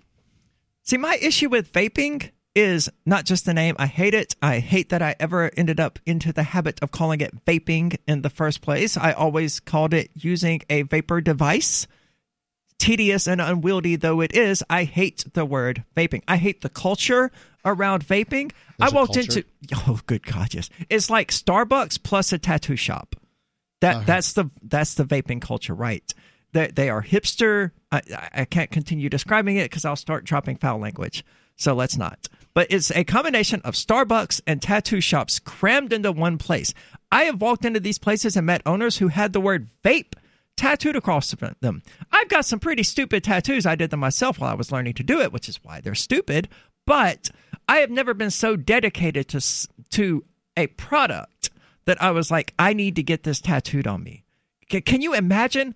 And that's the kind of people that vape, I used to think that, you had to actually sign a contractual agreement when you started vaping, that you would go out and find 10 smokers to harass every single week and say, have you tried vaping? Because that's what these lunatics do. They're crazy Starbucks-powered lunatics who have too many vape tattoos, going around finding every smoker out there minding their own freaking business and asking them, have you ever tried vaping? Have you met our Lord and Savior, the vape pen? Get this out of my face. I think vaping is a great opportunity for smokers to quit. Having been an ex myself, I'm sure that I'm as annoying as they come to those that have not yet decided to quit. But I mean, it's not as hard as you think, and then vaporizers make it even easier than it was when I quit. I quit just before vaporizers came around, and I used Chantix, which... My issue is that my lungs, as far as the actual vaping process goes, my lungs cannot handle the hits of the vapor devices. They instantly make me cough. It's very unpleasant. Huh. And this is comparative to... sucking in literal smoke. Have you gone to a vape store and told them what your issue is? Yes, they initially said that it was because I was allergic to PG, so they started giving me high VG, and then they said, oh, well, you're still experiencing it? Okay, well, your milligrams are too high, so let's cut you in half to 12 and then to 6, and even the 3 milligram does it. It's just a bad interaction Just with as my much? lungs. Yes. Okay. I can't take a good hit off a vape like I can with a cigarette. And so now people are like, oh, well, you should try the Juuls. And I'm like, did you sign a contractual agreement obligating you to come up to me and suggest that to me? No, I don't think they did. Be my guess. No. I'm not so sure. I think there may You feel just they're be a little this, evangelical, huh? there's this black market cabal of people who just sign these contractual agreements, and once you one of us, and they can't stand it when you tell them, no, I'm not joining your stupid cult. There's cult of something vape? Yes, religious the cult of about it, vape. in the same way that Christians are only trying to save your soul because they want to save your soul. You're right? onto something here. And the vape people only want to save your lungs because it works so well for them. Like their life, these people, in both cases, believe that their life is better now than it was before, And so you should experience that good stuff that they've experienced. All they're trying to do is share something good with you. Yeah, it worked for me. And I mean, on a certain level, I can understand that, especially the Campbellian aspects of it. But at the same time, it's like, look, I'm sitting here outside work, smoking a cigarette on a break. Leave me the hell alone. 855-450-3733. Again, that's 855-450-FREE, as in Free Talk Live. You're not a wild animal, and you shouldn't be tagged and tracked like one. Where you go and what you do every minute of the day, tracked and recorded by your mobile phone, is often more revealing than your browser history. And tech companies make a fortune selling your location history without your consent. GoDark bags prevent location tracking and protect your privacy by instantly blocking all cell phone, GPS, and Wi-Fi signals to your mobile device. Plus, they're durable, water-resistant, and built for a lifetime of protection. Visit GoDarkbags.com/FTL. That's GoDarkbags.com/FTL.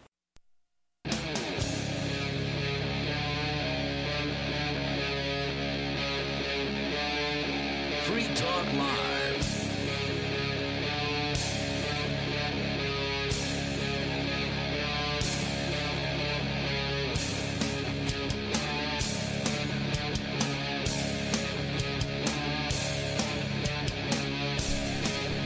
This is Free Talk Live, talk radio that you control. Call in and take control of the airwaves with our toll-free numbers, 855-450-3733. With you tonight is Aria, Michael, and Mark. And you may have heard a little bit of news about a little hurricane called Dorian that evidently ravaged the Bahamas. I've not watched this because I'm an American, so I don't pay attention to things that happen. Oh. It's the truth. I mean, like, it's not that obviously Bahamian lives are worth all that American lives are, but for some reason, just sort of viscerally, I've been taught, I guess, I've been socialized to think of those people that are 80 miles from Florida as different and foreign and unimportant compared to, say, people who are farther away in San Diego. Right? Like, people in That's a good point. Bahamas are closer to me than the people in San Diego. Yeah. But for some reason, I've been taught to care about the people in Jacksonville or whatever. We dodged a bullet there. Everything's fine. I mean, Dorian just sat on top of, as a Cat 4 hurricane, just sat on top of these folks in the Bahamas. And flattened it. See, my perspective is different because I also don't particularly care about the people in Jacksonville, Florida, or San Diego.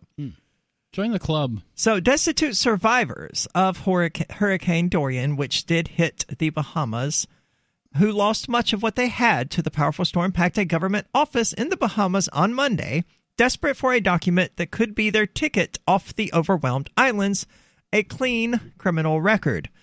Now, the Bahamas, are they independent? What is their government set up like? What do you mean independent? I mean, are they like Puerto Rico, or are they like Venezuela? Do they have their own government, or are they wards of the United States government? They are their own country. They're their own country. They're not part of the U.S. Okay. Hoping to reach Florida, they took every available seat inside the stuffy criminal records office in the capital to request a piece of paper that, along with their passports, could free them to travel to the United States. Nobody knows where to turn. Nobody knows what to do, said Madeline Lewis, 19, who would like to stay with relatives in Miami and maybe find work, try to start a new life, and then go back to Abaco because that's our home. Well, it sounds like, that's the reason that they don't want to let people in is because, hey, let's go to America. There's a hurricane coming, and not come back for a while. And it sounds like, while I would say, yes, absolutely, people should be evacuated, and it shouldn't matter what their criminal status is. It shouldn't matter in any of these things. Get them over here. But I don't see the problem with them wanting to come over here, be productive members of society. I don't have a problem leave. with that. I don't have a problem with it either. But that's what everybody's worried about, right? Like, that's what the concern is that they're going to use the opportunity to come over here to stay. I mean, more power to them. What? Let them stay. Well, if they get jobs and they work, but well, if they don't, they should starve like every other organism that refuses to sustain its own existence. Indeed. So some 200 miles away, people from the Bahamas were landing in Fort Lauderdale trying to figure out their next move. A cruise ship on a relief mission docked near West Palm Beach on Sunday with some 1,400 people from the Bahamian city of Freeport on board. The crisis, wrought by Dorian, which killed at least 45 people, and likely many more, has begun to be felt in earnest in Florida, with storm victims who own little more than the donated clothes on their backs arriving to seek respite, at least temporarily, from the utter ruin back home. Yeah, it is another. I have seen pictures of the devastation in the Bahamas. It's literally, when I said flattened, I meant it, because houses were flattened. I have not looked yet. They do have a link to it. I assume that's going to have the pictures and all of that, but I will just take your word for it. I can imagine. I've seen some of them, but all you have to do is say a Category 4 hurricane sat on top of the Bahamas for a while. And it was big, and it was slow. And, yeah, I mean, flattened is probably the best term to use for what happened. About 4,000 Bahamians have arrived. Bohemians? Bahamians, not Bohemians. Bahamians, that's what I said. Bahamians. I said Bahamians. Bahamians. Why would it be Bahamians? Because that's what it is. It's not Bahamian Islands. No, I'm sorry. I'm not making it up. I believe you, but I'm not going to say Florida, it that way. So I guess we'll have to defer to you, right? Okay, yes, you do. I'm not. 2,000 each of these Bahamians arrived by air and by sea, said Diane Sabatino, the head of Customs and Border Patrol in Border Protection Office in Miami, who is coordinating the response. Miami. No. Miami. Right? Now, people from Florida and people from Miami, legitimately, like longtime residents, people whose family has been there for a long time, do actually say Miami. I don't care what Florida man says. Just saying. The United States has a long history of allowing evacuees of natural disasters to enter the country, and many of them stay. Tens of thousands of people from Honduras and Nicaragua came to the United States after Hurricane Mitch in 1998. More fled El Salvador, and let me guess, is that El Salvador? El Salvador, yeah. Yeah. After earthquakes in 2001, and many Haitians or Haitians, right? Haitians arrived in the aftermath of the 2010 earthquake. The one that, the Clinton Foundation helped enrich themselves off of while actually doing nothing to help the people of Haiti. That would never happen. Yeah. So the Minister of Tourism and Aviation in the Bahamas said the government there did not exactly know how many people had left or relocated. I don't imagine they could keep track of those people at all. I imagine the government's defeated, right? Isn't this the sort of thing that defeats governments? It was defeated already. Yeah. I mean, the Bahamian government's a mess. The Bahamian government is a mess. On Great Abaco Island, officials estimate that half the population of 20,000 has left for other places. Seems like a good idea when a Cat 4 hurricane's bearing down on you. It was only a population of 20,000. That's smaller than the population here of Keene. Yes. Right? And this was their entire island's population. Time to get out. And about half of those people are gone. There's no economic recovery there. The other 10,000 simply have to leave as well. Well, I mean, there is economic recovery, but it's going to take decades. I mean, you just lost half of the population. What you'll probably find, as my guess, is that some people some Americans will see real estate deals on the horizon, and opportunities. I don't mean deals in the sense like discounts, real estate discounts. Ooh, yeah, good and point. So they're going to roll in with their cash, and then once they do, they want things like electricity and water and things like that, and so you have to spread the wealth around to get that, and then they'll be able to use that money to build things up. Good point. Evidently, this guy, the Minister of Tourism and Aviation in the Bahamas, is a pretty decent state figure as far as state figures go, saying, I don't think the U.S. should have any worry about the quantities of people that are coming in. No. Those who are coming in are not going to become burdens to the state. Oh, but that doesn't stop the U.S. from worrying about it. Well, it doesn't stop, yeah, and the jingoists over there, and generally in the Republicans, and the Democrats who are blind to the people who do want to come here to essentially leech off the state. They're just blinded in different ways. Most of the travelers... Well, the Democrats want the free votes. Yes. And generally, if somebody's coming to this country, they're coming from a poorer country, not a richer one. Poorer people tend to vote more liberal, and by liberal I mean socialist, social welfare programs. They want the free programs. Who doesn't want free money? And so, I can totally see why Republicans don't want people coming here and voting for the Democrats, and I can totally see why the Democrats want people here to come here and vote for them. I can too. So let's eliminate the voting apparatus and the state that it upholds. Well, let's just eliminate votes for people who aren't U.S. citizens or naturalized. See, I can't get on board with that. Why not? Because it's an arbitrary distinction. I don't care if somebody was born here, or if they walked 10 miles to get here or 10,000 miles to get here. Voting is all about arbitrary decisions. Yes, that's why I don't approve of it and think it should be dismantled. Well, fine, I think it should be dismantled too, but it's not going to happen. We will have a president in 2020. Will we? Who's we? Yes, there will be a president of the United States of America in 2020. Yes. I'm going to continue hoping there won't be. Well, that's Pollyannish. It's what? Pollyannish. Oh, sure. Bahamian. 855-450-3733.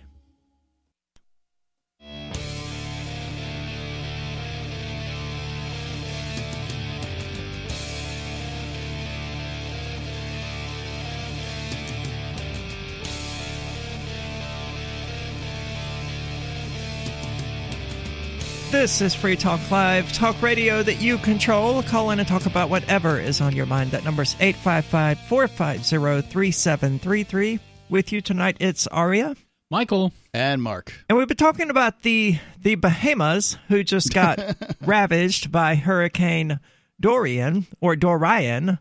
However, we're pronouncing things arbitrarily tonight, in case you missed the last segment, because Mark doesn't know how to pronounce things.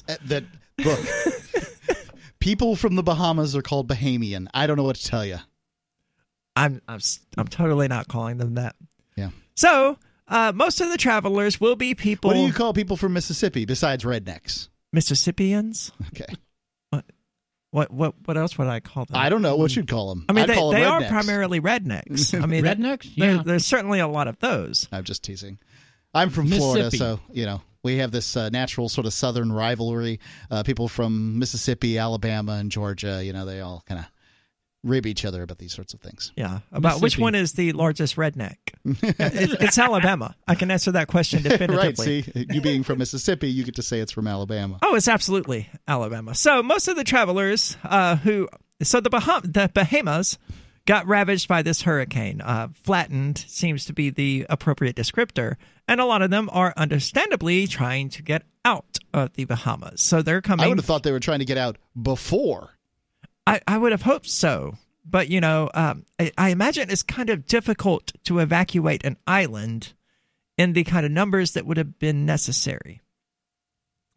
So most Bahamians, according to Mark, he added, probably need a little time away to catch themselves, take a hot bath, a good meal, and then determine what is next. Now, that's the Minister of Travel and Tourism or whatever from the Bahamas talking about how the people of the Bahamas, they're hardworking. They're not coming there to mooch off the state. They might need a little bit of time to catch themselves, understandably. I did when I moved to New Hampshire. It's jarring to do something like that, especially if the reason you're doing it is because your home just got smacked around by a hurricane. And washed out to sea. Yeah. So the robust Bahamian community in South Florida, which has deep ties to the islands, has been eager to welcome the new arrivals. Right. I suspect they want to give help. I imagine they do, because people are generally good. And they're probably stupid, opening but their good. homes for at least for a limited period of time to, offer assistance to these people. Yep. Sure. We saw the same thing in Mississippi after Hurricane Katrina. I worked at a casino hotel at the time. We owned another property that was being renovated, that we completely opened up the hotel. The renovated one, the one being renovated, or Yes. the new one, the one you were working at? The one being renovated. They sent me over there to work at it, but I didn't work there primarily. Nobody did except the construction crew. But they had this newly renovated hotel that we weren't using for any other purpose because it was under construction. All 900-ish rooms filled with people from Katrina. And that was not an unusual thing for any of the casinos there in Tunica, Mississippi to have done. They have 900-room hotels? I don't think it was 900. Okay. I was thinking about the 9 floors and averaging probably 100 floors per room, but it was actually probably closer to 40 per floor. So, I Still mean, a big thing for Mississippi. Yeah, certain. And, nobody minded going over there to help out. So ideally, yes, the Bahamian community in South Florida will be opening their doors for these people. But the rush to fill flights and ferries with storm survivors has raised questions about what immigration rules apply for Bahamians seeking refuge in the United States. Now, let's take a moment to bask in the immorality on display here, right? So these people's island, their homeland. And the mispronunciation. What? And the mispronunciation. Yeah, the poor people. Their island, their homeland, was destroyed by this hurricane, and they're trying to come here to escape that, to build a better life for themselves in whatever form that may be, even if that is ultimately going back home. And we're like, what rules apply to these people who just lost everything and have nowhere to go? What can we do to keep these poor people from getting in? Law and order, ladies and gentlemen. Law and order. Indeed. Absolutely horrific. So President Trump told reporters in Washington on Monday that the United States needed to be cautious. Everybody needs totally proper documentation, he said. The Bahamas had some tremendous problems with people going to the Bahamas that weren't supposed to be there. What? Yes, like Jeffrey Epstein? Yeah. Maybe? No, Jeffrey Epstein went to the U.S. Virgin Islands. Yeah, he had his own I'm sure he there. went to the Bahamas more than once. Yeah, and that's one thing you're pointing out is that there's this sort of double standard in many countries where the United States citizens can come in with no visa at all. Yeah. And just, wander on in. But if you want to go from that country to the United States, you've got to fill out all kinds of paperwork. This was true of the Roman Empire back in the day as well. A Roman citizen could go anywhere in the world they wanted. Oh, yeah. But you couldn't simply walk into Rome in the same way that you, being a United States citizen, can essentially go anywhere in the world that you want. One wonders how you proved, in the ancient world, how you proved you were a Roman citizen. I have no idea. Right? I don't mean, it's... I'm sure they had some kind of way. If it was a tattoo, you just get the tattoo. If it's papers, you just take their papers away. They're not a citizen anymore. Like, whatever it is, it's not like you can tick, pull up the computer and say, the centurion pulls up the computer and says, "Oh, yes, you are a citizen." I don't know. Well, definitely not that. Yeah. That's not true. So Mr. Trump did not mention any country by name, but many undocumented Haitians live in the Bahamas, particularly on Abaco Islands. So good on the Bahamas for allowing undocumented people to live there. I suspect they just don't care as long as they have a job. Yeah, I mean, that's all we should care about. That's all I care about. Mm-hmm. And the only reason I care whether or not they have a job is because if they don't, then the United States government is going to rob me to make me keep them alive. Pay for them, yeah. Yeah, and I don't approve of that. So yes, in that current system, I want them to have a job when they get here. That's how I feel too. But or at the very least, get a job relatively quickly after getting here. But we don't have to make them get a job if there's no social welfare system. Reality, the universe, will make them get a job because they will get hungry. Right. All you have to do is basically not hand out free stuff. Yeah. To folks. And I mean, I know the UN has refugee rules, but we shouldn't have those rules. Those are dumb rules. Just handing out a bunch of free money to people. Shouldn't have it. So Trump says, I don't want to allow churches will take care of those things. Don't worry. Yes. Look, the Bahamian community in South Florida appears to be eager to let to take care of the Bahamians. Yeah, absolutely. Let them do it. So Trump goes on to say, I don't want to allow people that weren't supposed to be in the Bahamas to come into the United States, including some very bad people and some very bad gang members and some very He's going to get called racist for saying that. Well, he is. I mean, he wouldn't care if these people were from Greece. What? I don't know. Or the United Kingdom or Germany or Italy.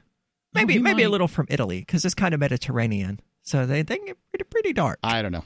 I mean, to me, he has to be racist in order to be racist. I'm not going to draw conclusions. I don't know. I think he's probably There are plenty racist. of white people from the Bahamas. True. And I'm sure that Trump has no objection to those people coming. They call them, well, that's just your opinion on Trump. It is, but there's good reason to think that.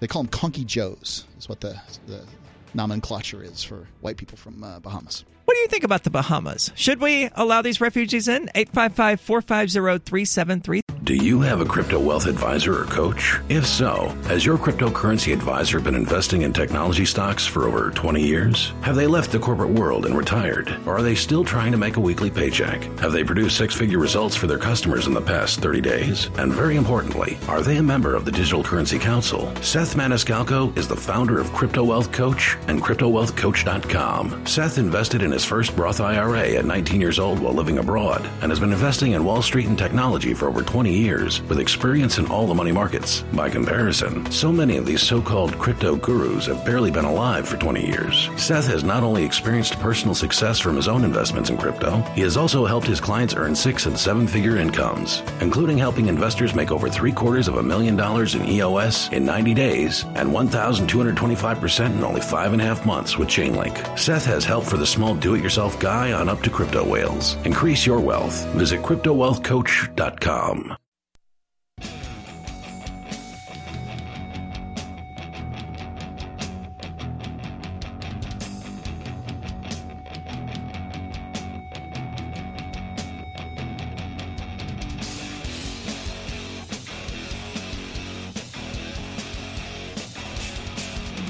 This is Free Talk Live, talk radio that you control. Call in and talk about whatever you would like. That number's 855-450-3733. And with you tonight, it's Aria, Michael, and Mark. And we've been talking about the Bahamas and the Trump administration's typical line about how, it's very bad people, gang members and drug dealers and rapists and all these other things that are want hanging to come out over. at a hurricane-ravaged Bahamas, just waiting to come over to the United States on some kind of seaplane. Yes. Yeah. He's totally a lunatic, whether he's racist or not. He at least is a nationalist. Anyone who is not a naturally born American citizen, Donald Trump hates. And hate is probably a strong word. He certainly wants to make it difficult for them to come to the country. I would say he doesn't value them. Certainly in the same way, right? Yeah. Like it's transparent that the value for American citizens is higher than it is for other types of citizens. I know that there are people out there saying, there's no country in the history of the world that hasn't been able to survive without keeping its borders intact, right? Have you heard this shtick? No, but I mean, that's kind of, yes, let's get rid of these borders and let's let it destroy the United States. I mean, that's a good plan. Let's go with that. Can we do that? Can we please do that? Yeah. Well, I would say, in fact, that the United States did fine without the tough borders it's had since the 1960s.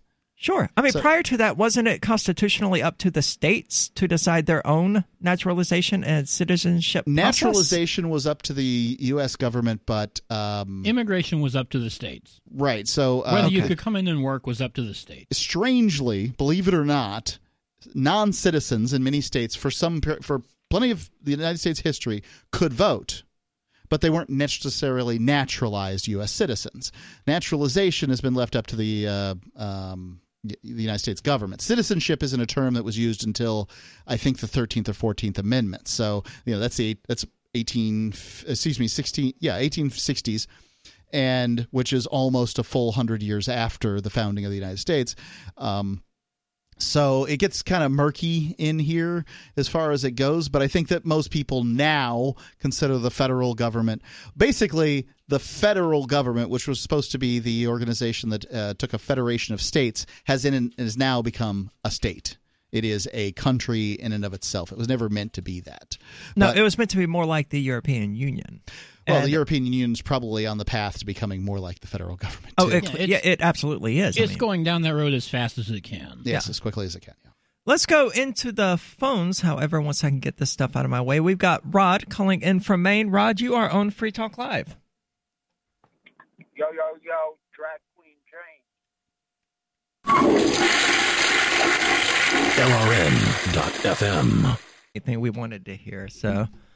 Anyway, thanks for the call.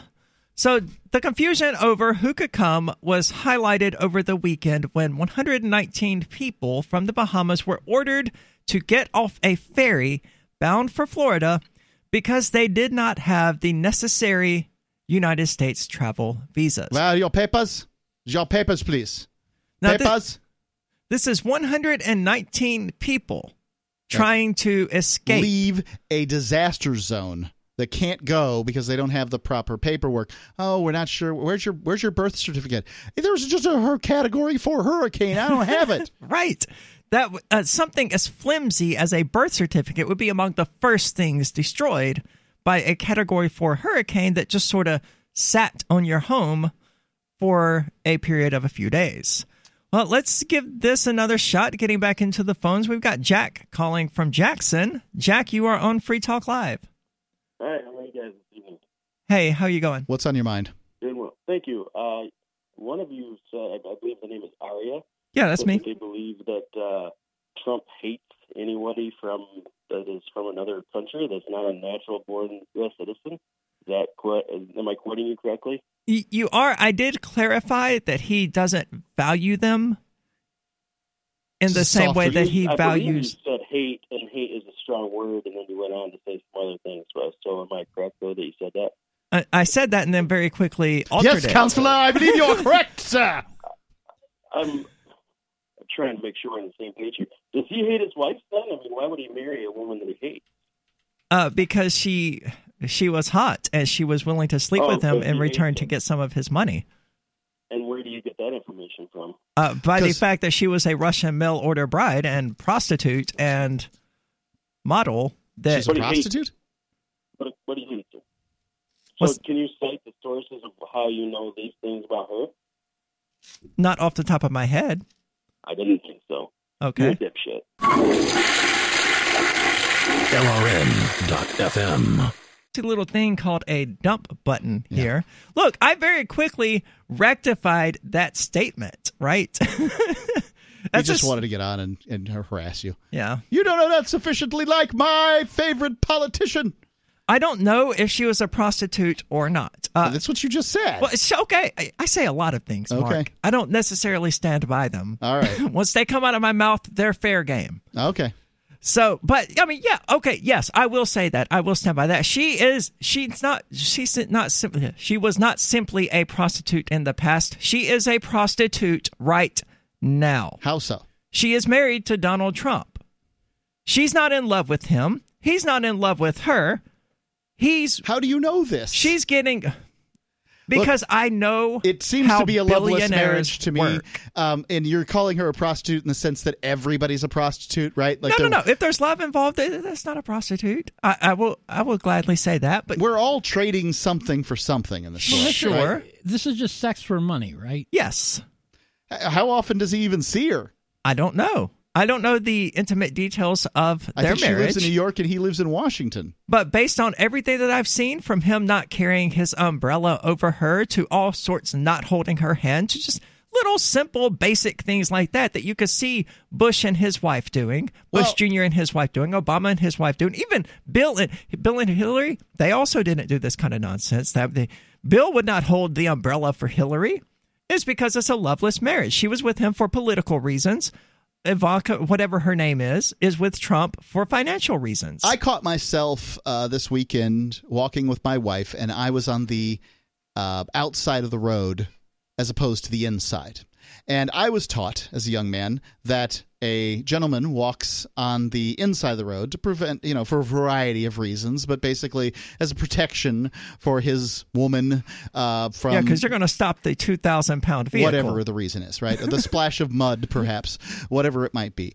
And so I caught myself in a situation where I would have... had the picture been taken and put on the internet, I would have asked, and it was somebody else, I'd been like, well, why weren't you on the correct side of the road? Why weren't you walking on the correct side of your wife? So, I mean, what can happen? I'm shocked that such a thing exists. What can happen in a moment and have a picture taken is not indicative necessarily of the relationship, is all I'm saying. This is, I don't know. I've seen the same pictures you're talking about. Yeah. And, it doesn't look to me. I bet you the media, who has been called out over and over and over and over again by Trump, is probably not particularly happy with him. And I'm going to go ahead and say that the mainstream media is a bunch of, dithering, they belie the term journalist. It's terrible what they out there. They use the term journalist to describe themselves. You people aren't journalists. You don't even know what journalism is. And if Trump gives you trouble, good. I don't care. Like, they're angry at Trump. They want to portray him badly, and so they take some pictures that look bad. Fine. I don't care about any of that. I would agree. And I'm the thing is, certainly there are so not many of these pictures, though. Yeah, there's preponderance of them. So what? I'm not 100% certain of anything, but I'm saying based on what I've seen and observed, Trump does not love her and she does not love him. I don't know. He loves young, hot women, and she loves money. I don't know what she loves. I don't know what their relationship is like. I'm not going to take any kind of wild guess. I will say that I will agree with you that Trump has shown that he does not value other people from other countries as much as he values United States citizens. But I will also admit that, sadly, I've been socialized into the same thing. He plays to jingoism, sure. Beyond that, I don't know that I'm ready to get on board. Is Trump's wife a prostitute? Let us know. 855-4503.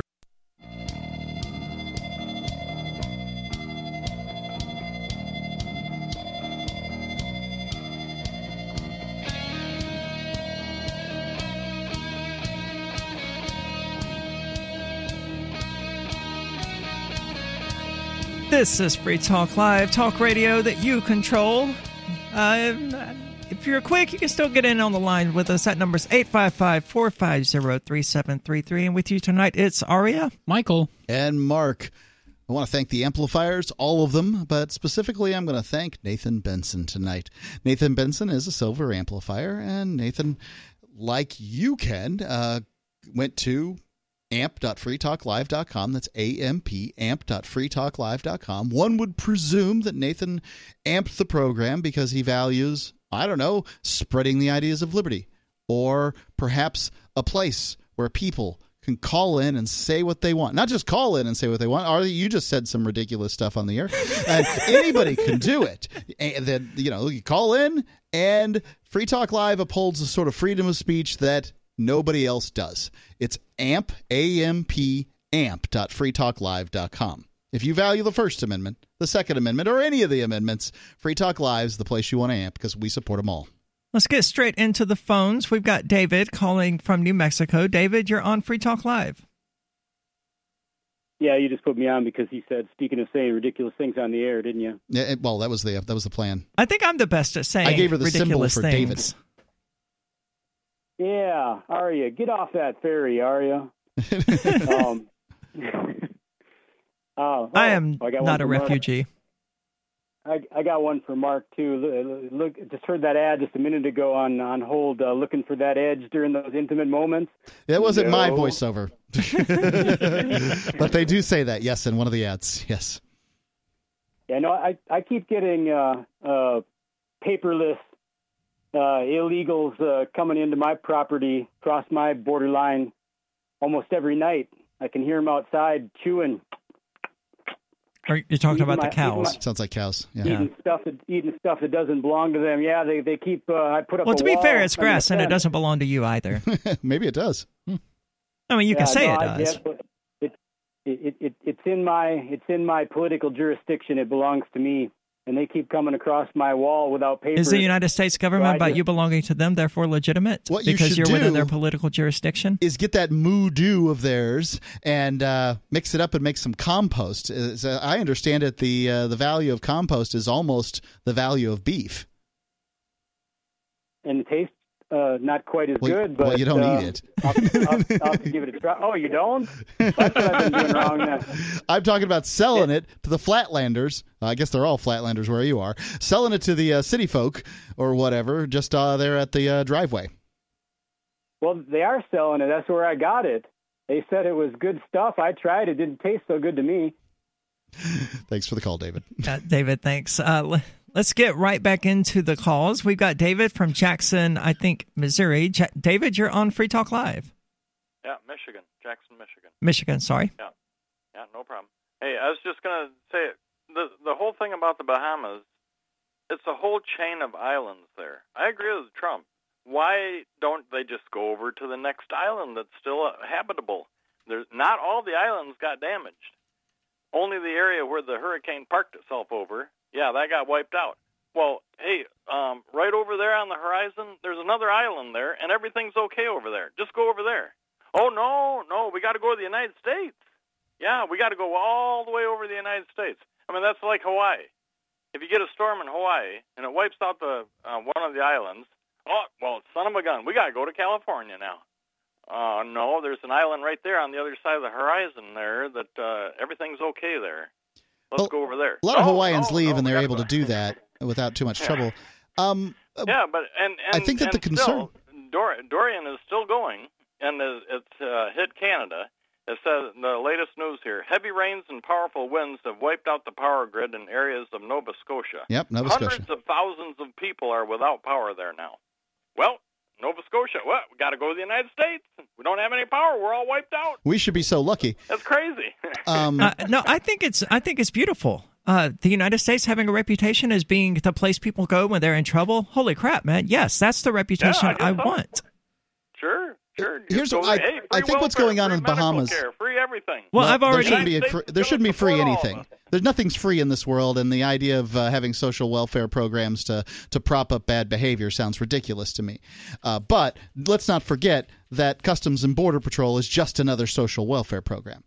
So what I would say is that probably the difference is the Bahamas economy isn't nearly as well developed as the United States. So when a Cat 4 hurricane lands on, call it half the islands of the Bahamas, I don't know how many, and wipes out the economy there, it's going to affect the entire nation's economy. The people that are running off to the Bahamas to do their vacationing are unlikely to do that this year. They're going to go to the British Virgin Islands or wherever they're going to go, and it doesn't matter where it hit. It's going to take them a while to come back, and the Bahamas exist almost entirely on tourist dollars. Excellent points. David, thank you so much for the call. I love the idea of the United States having exactly that reputation. Let's not go to let's go to the people who are most capable, most qualified, and most willing to help. Well, that's what the what's the name of that poem on the Statue of Liberty? New Colossus. New Colossus, right. That's what that's all about. Yeah, I agree with David, though. I see his concerns that people are going to come here and get a bunch of free stuff. It's a very legitimate concern.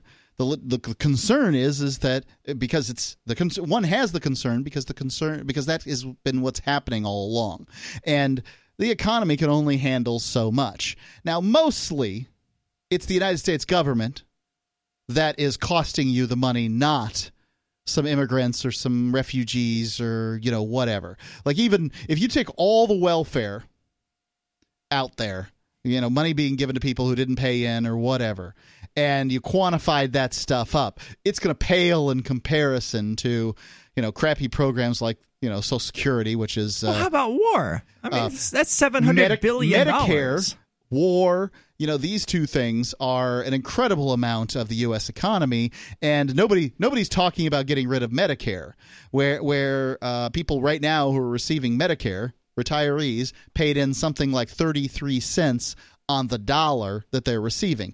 That is an unsustainable program. Obviously, unsustainable. But we're worried about some, a handful. There were 20,000 people being evacuated from this one community. 20,000.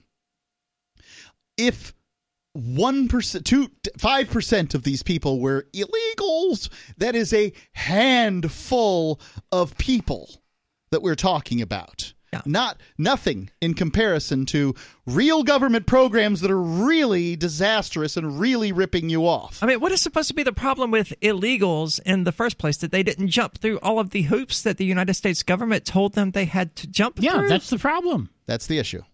Yes, they did not fill out the proper paperwork. Well, the problem with that, though, is that there aren't hoops to jump through in a lot of these cases. What if we just got rid of the hoops and say you don't have to go through any hoops? Would it be a problem then? Because if the problem is, they're breaking the law, let's get rid of the law. Right. Well, that's the way I see it, is that what we wanted.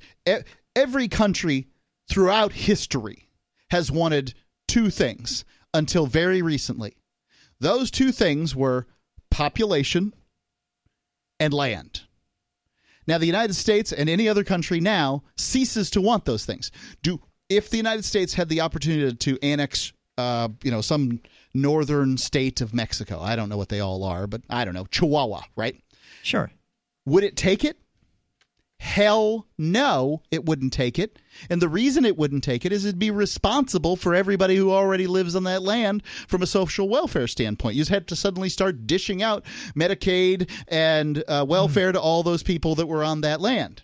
So you think it's the rise of social welfare programs? Social welfare programs are what have changed the nature of the state. So now what the United States government does is it ships off money to countries around the world in order to, I don't know, whatever reason, it's just giving money away to countries. And also when it goes and, does its conquering, does its warlike stuff. In the past, you'd go in there, you'd send in some settlers, and you'd begin to change the population. You do all kinds of stuff in order to annex this place. But no, we don't do that now. We're talking about getting out of Afghanistan. Well, why?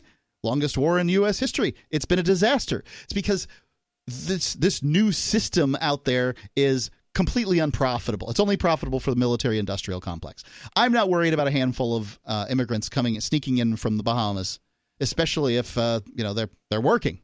What I'm worried about is the United States government blowing my great-grandchildren's money, because it's already blown my children's and my grandchildren's money. Oh, yeah. It's gone. Forget that. I mean, if you don't Excellent believe it, points. we're still paying on debt on, the Civil War. Wow. The United States Civil War, there's still debt remaining from it, still paying interest on it. That's the state for you. Excellent points, Mark. I never thought about the social welfare and how it changed the nature of the state as we know it. Go check out the show archives. Of course, this show will be up shortly at freetalklive.com. We have archives going back 10 years there. All right, it's another edition of the Edgington Post Show. I am Mark Edge, and I have one of my favorites. Everybody's allowed to have favorites in this business, and one of my favorites is Ben Powell. Ben Powell, I don't know where you're professoring these days, but you're an economist. I am. I'm professoring at Texas Tech University, where I run a group called the Free Market Institute. And thank you for your service, sir. Speaking of your service, it looks like you've been spreading your service around a little bit recently. Your new book is called Socialism Sucks. I'm all on board with that.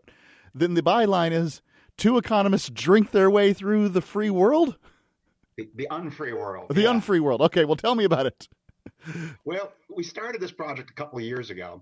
And, this was after the 2016 elections, and you had heard, Bernie Sanders' success, and these polls start coming out saying more and more young people are identifying with socialism. And we thought, what the hell can they be thinking? We'd like to try to write something that's not one of our boring journal articles that reaches more normal people. Right. And, this is scary stuff. I mean, really, young people, for whatever reason, like the idea of socialism. I think that reason might be that they don't want to pay for the exorbitant rates that college has skyrocketed to. Well, there's some of that, and there's a whole lot of misunderstanding with them. So we wrote the book to try to clear up some misunderstanding. It's also the case that my co-author, Bob Lawson, wanted to get drunk in Cuba, and I wanted to find a way to write it off my taxes. So I'm with you. We'll write that up as our test chapter, and then if it goes well, we'll travel the rest of the world and write this up kind of a Anthony Bourdain meets Milton Friedman style travelogue econ history book. Okay. So what happens with these? What was it like drinking your way through the unfree world? Well, it turns out that actually we didn't really intend for this when we started, but the beer works like a metaphor throughout the entire book. So it's not just our carousing, but also it's kind of a descriptive of how these economies function, of how their beer is. So, I mean, worst case scenario, Venezuela. Yep. This place ran out of beer, Mark. Oh no, that's really not acceptable. If I was a socialist dictator, like toilet paper and beer, these are like the things I would make sure come first. Yeah. But Venezuela, the way it works is that there's a nominally private company, Polar, but the government planners allocate the foreign exchange. So they didn't have enough foreign exchange to import barley, no beer, beer shortage nationally because it's a monopoly producer. But this is also representative of the general chaos and collapse in food production in Venezuela, where the average person lost 19 to 24 pounds or so the last couple of years. And it wasn't because they all discovered Jenny Craig. Right. So what we saw happening with beer there is what was happening overall in the economy. And this is true as we travel to other countries. In Cuba's kind of like chugging along, subsistence socialism.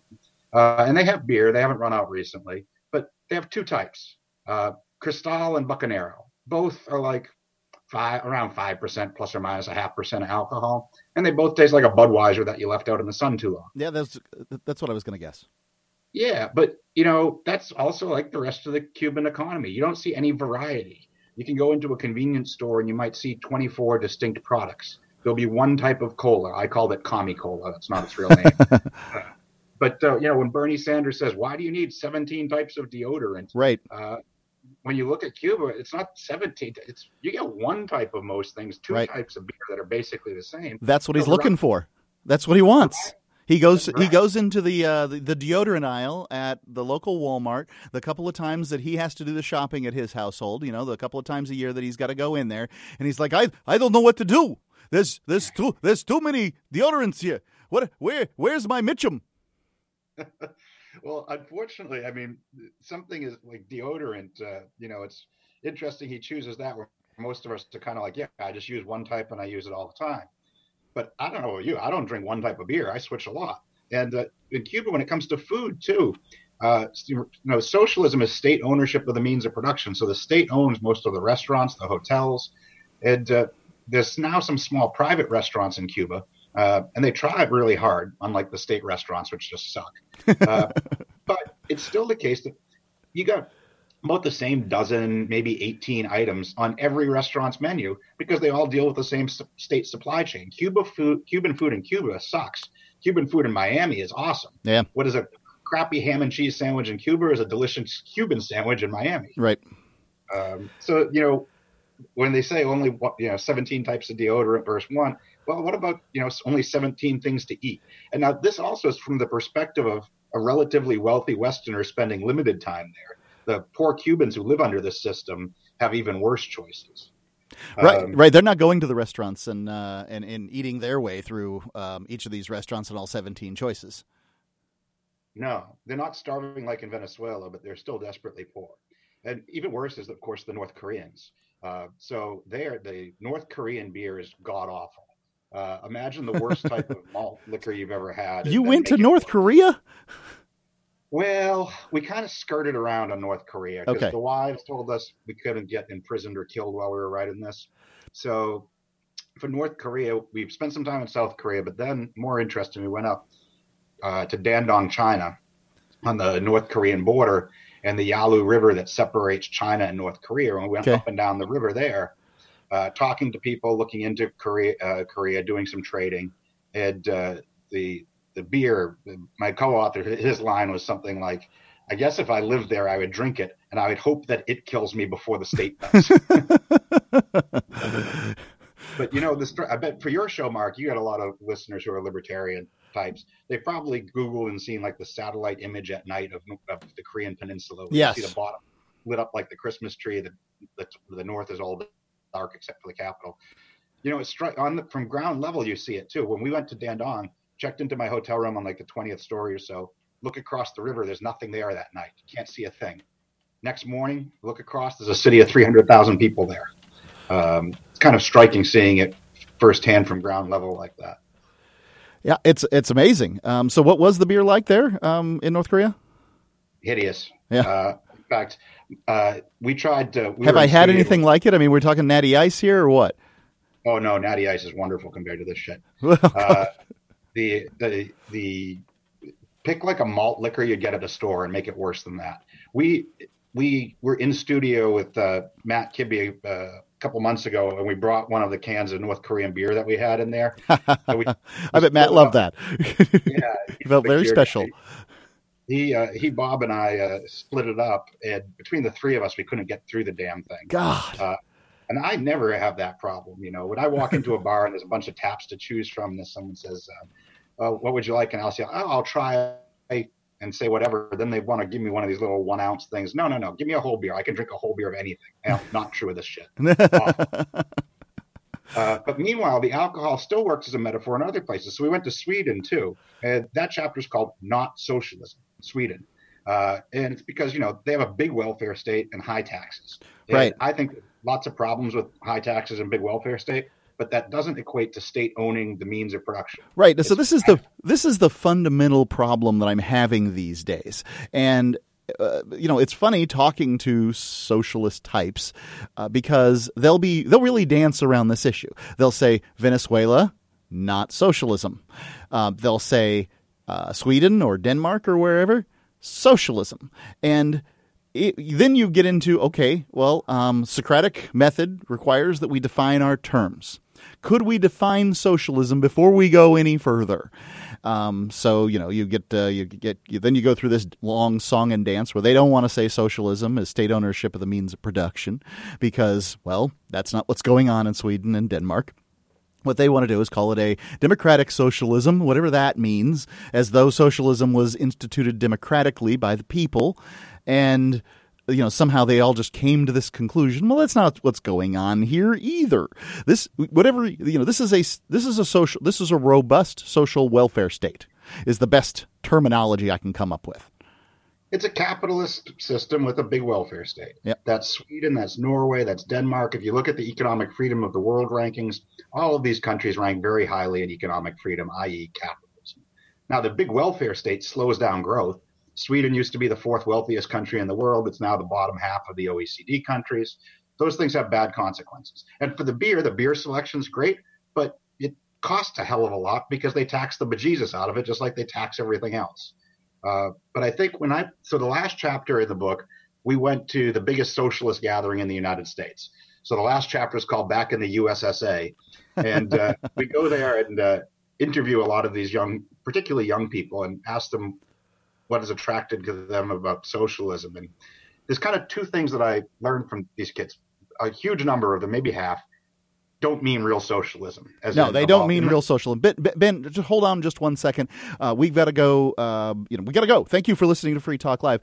But if you want to hear the rest of this interview with Ben Powell, the economist and the author of Socialism Sucks, please go to archives.freetalklive.com. That's archives.freetalklive.com. Look up the month of August and, well, obviously August 2019 if you're hearing this later, and just search Ben Powell. That's Ben Powell at archives.freetalklive.com. Then we're back with Ben Powell from Socialism Sucks. Ben, I'm sorry I interrupted you. You were talking about the back in the USSA and this gathering of young people? Yeah, sure, Mark. A whole bunch of them there were just far left of the Democratic Party on pick your issue. There's a lot of that going around right now. Yeah. Environment, gender rights, pick police brutality, migration, pick something. And somehow they think socialism's the answer to it. Yeah. But they don't actually even understand, let alone mean, real socialism. And I think that's a tremendous opportunity for us who believe in liberty, because a lot of these people, some of them, people who are for Bernie Sanders now, a lot of them used to be for Ron Paul. Yeah. They want a change. Raging against the machine that is crony capitalism and DC in favor. And now they just have the wrong policy answer. They like the rage from Ron Paul. Policy answer was liberty. They like the rage from Bernie, and somehow their answer is more big government.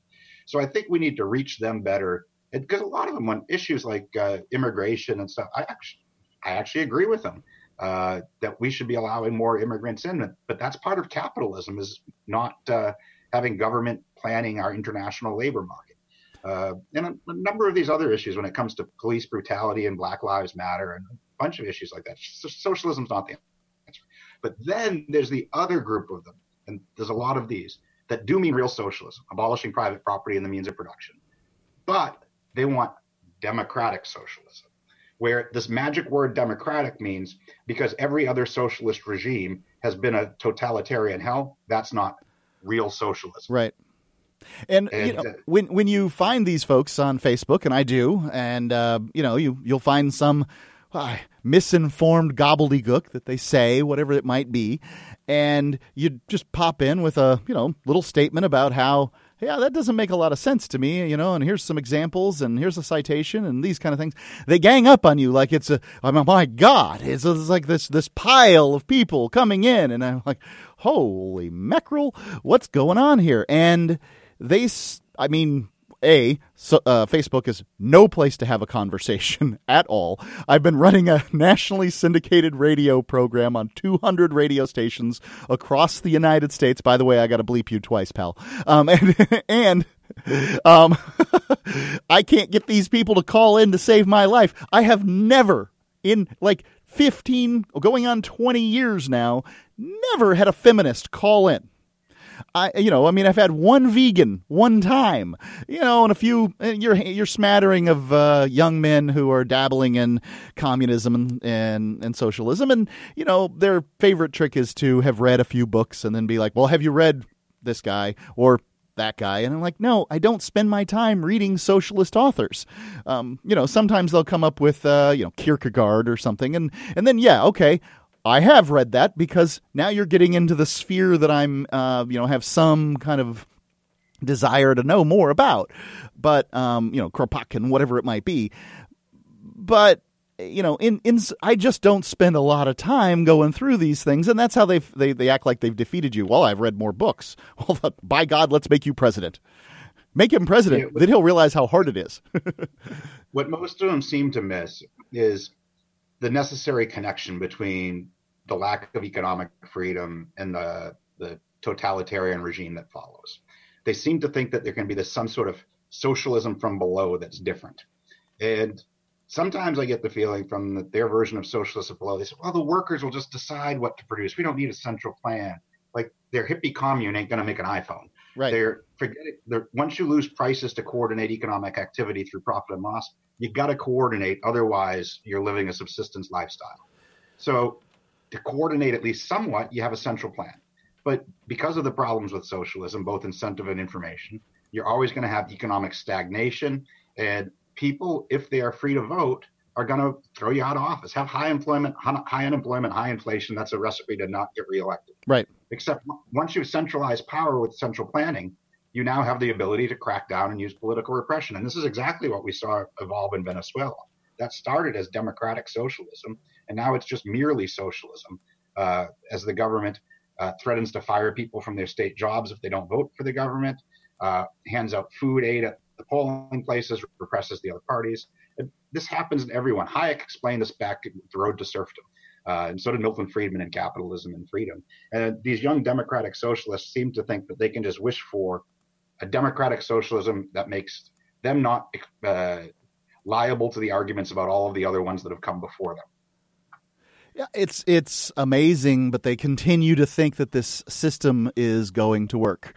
One thing that I find interesting is that I sort of define a conservative as a person who harkens back to a time when things were better.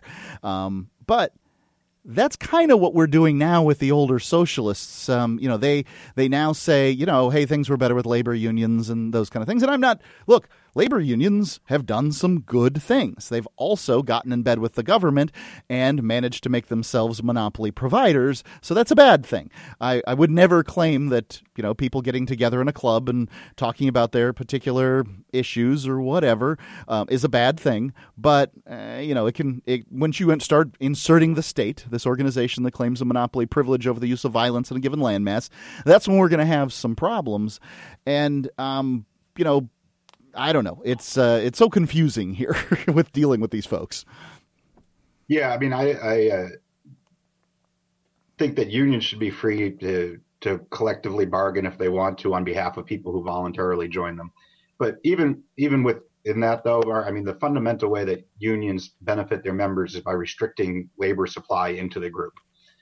So to hearken back and say unions were causing some sort of generalized prosperity rather than a benefit to just its members at the expense of the rest of society, I think is mistaken. And I also think that, there's plenty of problems in our system in the United States today, but give me or any reasonable person the opportunity to go back and live in a prior time in the United States, be it 30 years ago, 50 years, or 100 years ago, we're living way better today than we have in the past. Right. The communications that we have currently. You're able to be wherever you are right now, and I'm, here in Southwest New Hampshire, and we're talking and doing an interview, and I'm able to provide this completely free to anybody who wants to listen to it, and thousands of people will. And you never had anything like that. It was newspapers, and that was the best you had for communication. Just barely in communication, as it turns out today, but we got it done. Right. Well, we are pulling it off. So, what did as far as socialism sucks, and you guys managing to drink your way across the world, what conclusions did we come to from this book? Well, part of it's in the title, and it's no surprise to you. It sucks. But the other thing, I mean, that we do show, I mean, I told you a little bit about the young socialists we encounter, but also seeing reform and success. So we also traveled to the Republic of Georgia that used to be a Soviet satellite. Yep. And they had essentially no reform for a decade. Then starting in the mid-2000s with the Rose Revolution, they did dramatic economic reforms. Their finance minister was essentially a Rothbardian libertarian. And they wasn't a full Rothbardian program, but this guy pushed as hard as he could. And he got massive privatization that was transparent in auctions. He fired whole bureaucracies, slashed government spending and tax rates. And the country turned around and has been booming since. And it's also obvious in its wine industry, too, if we're going to keep the alcohol metaphor. It's not so much beer there, but Georgia was a big producer of Soviet wine because the Soviet central planners were commies, not idiots. They understood that Georgia was better than, say, Siberia at making wine. But they mass-produced swill, international grapes on, Cabernet, Merlot, things people are familiar with, on fertile farmland. That doesn't make for good wine. So since their radical capitalist reforms, it's all been torn up. They've gone to traditional winemaking using Georgian grapes, kind of a great place to wine tour now. And that's reflective of what's going on in the Georgian economy overall. And here's the cool thing. They shot up from being like unranked former Soviet republic to top 10 in economic freedom in the world now. Wow. They're, in fact, at one point, they were ranked higher than the United States in economic freedom recently. Yeah, I did see Georgia actually beating, on I think it was the Heritage list that they were beating them. I don't know about the Heritage list. We're going to use the Fraser list because that's the one my co-author is also co-author of. Maybe it was the Fraser list. I tend to get these confused because there's about 3 different charts out there that rank economic freedom. And as hard as it is to rank freedom, economic freedom is probably the easiest freedoms to rank, and it's hard, to just sort of take these aggregates and these kind of things. And Georgia did show up relatively recently higher than the United States. The United States, I mean, it almost slipped out of the top 20. I think it moved up a little bit this year on the Fraser chart. I think it went from like 18 to 17 or something. I can't remember.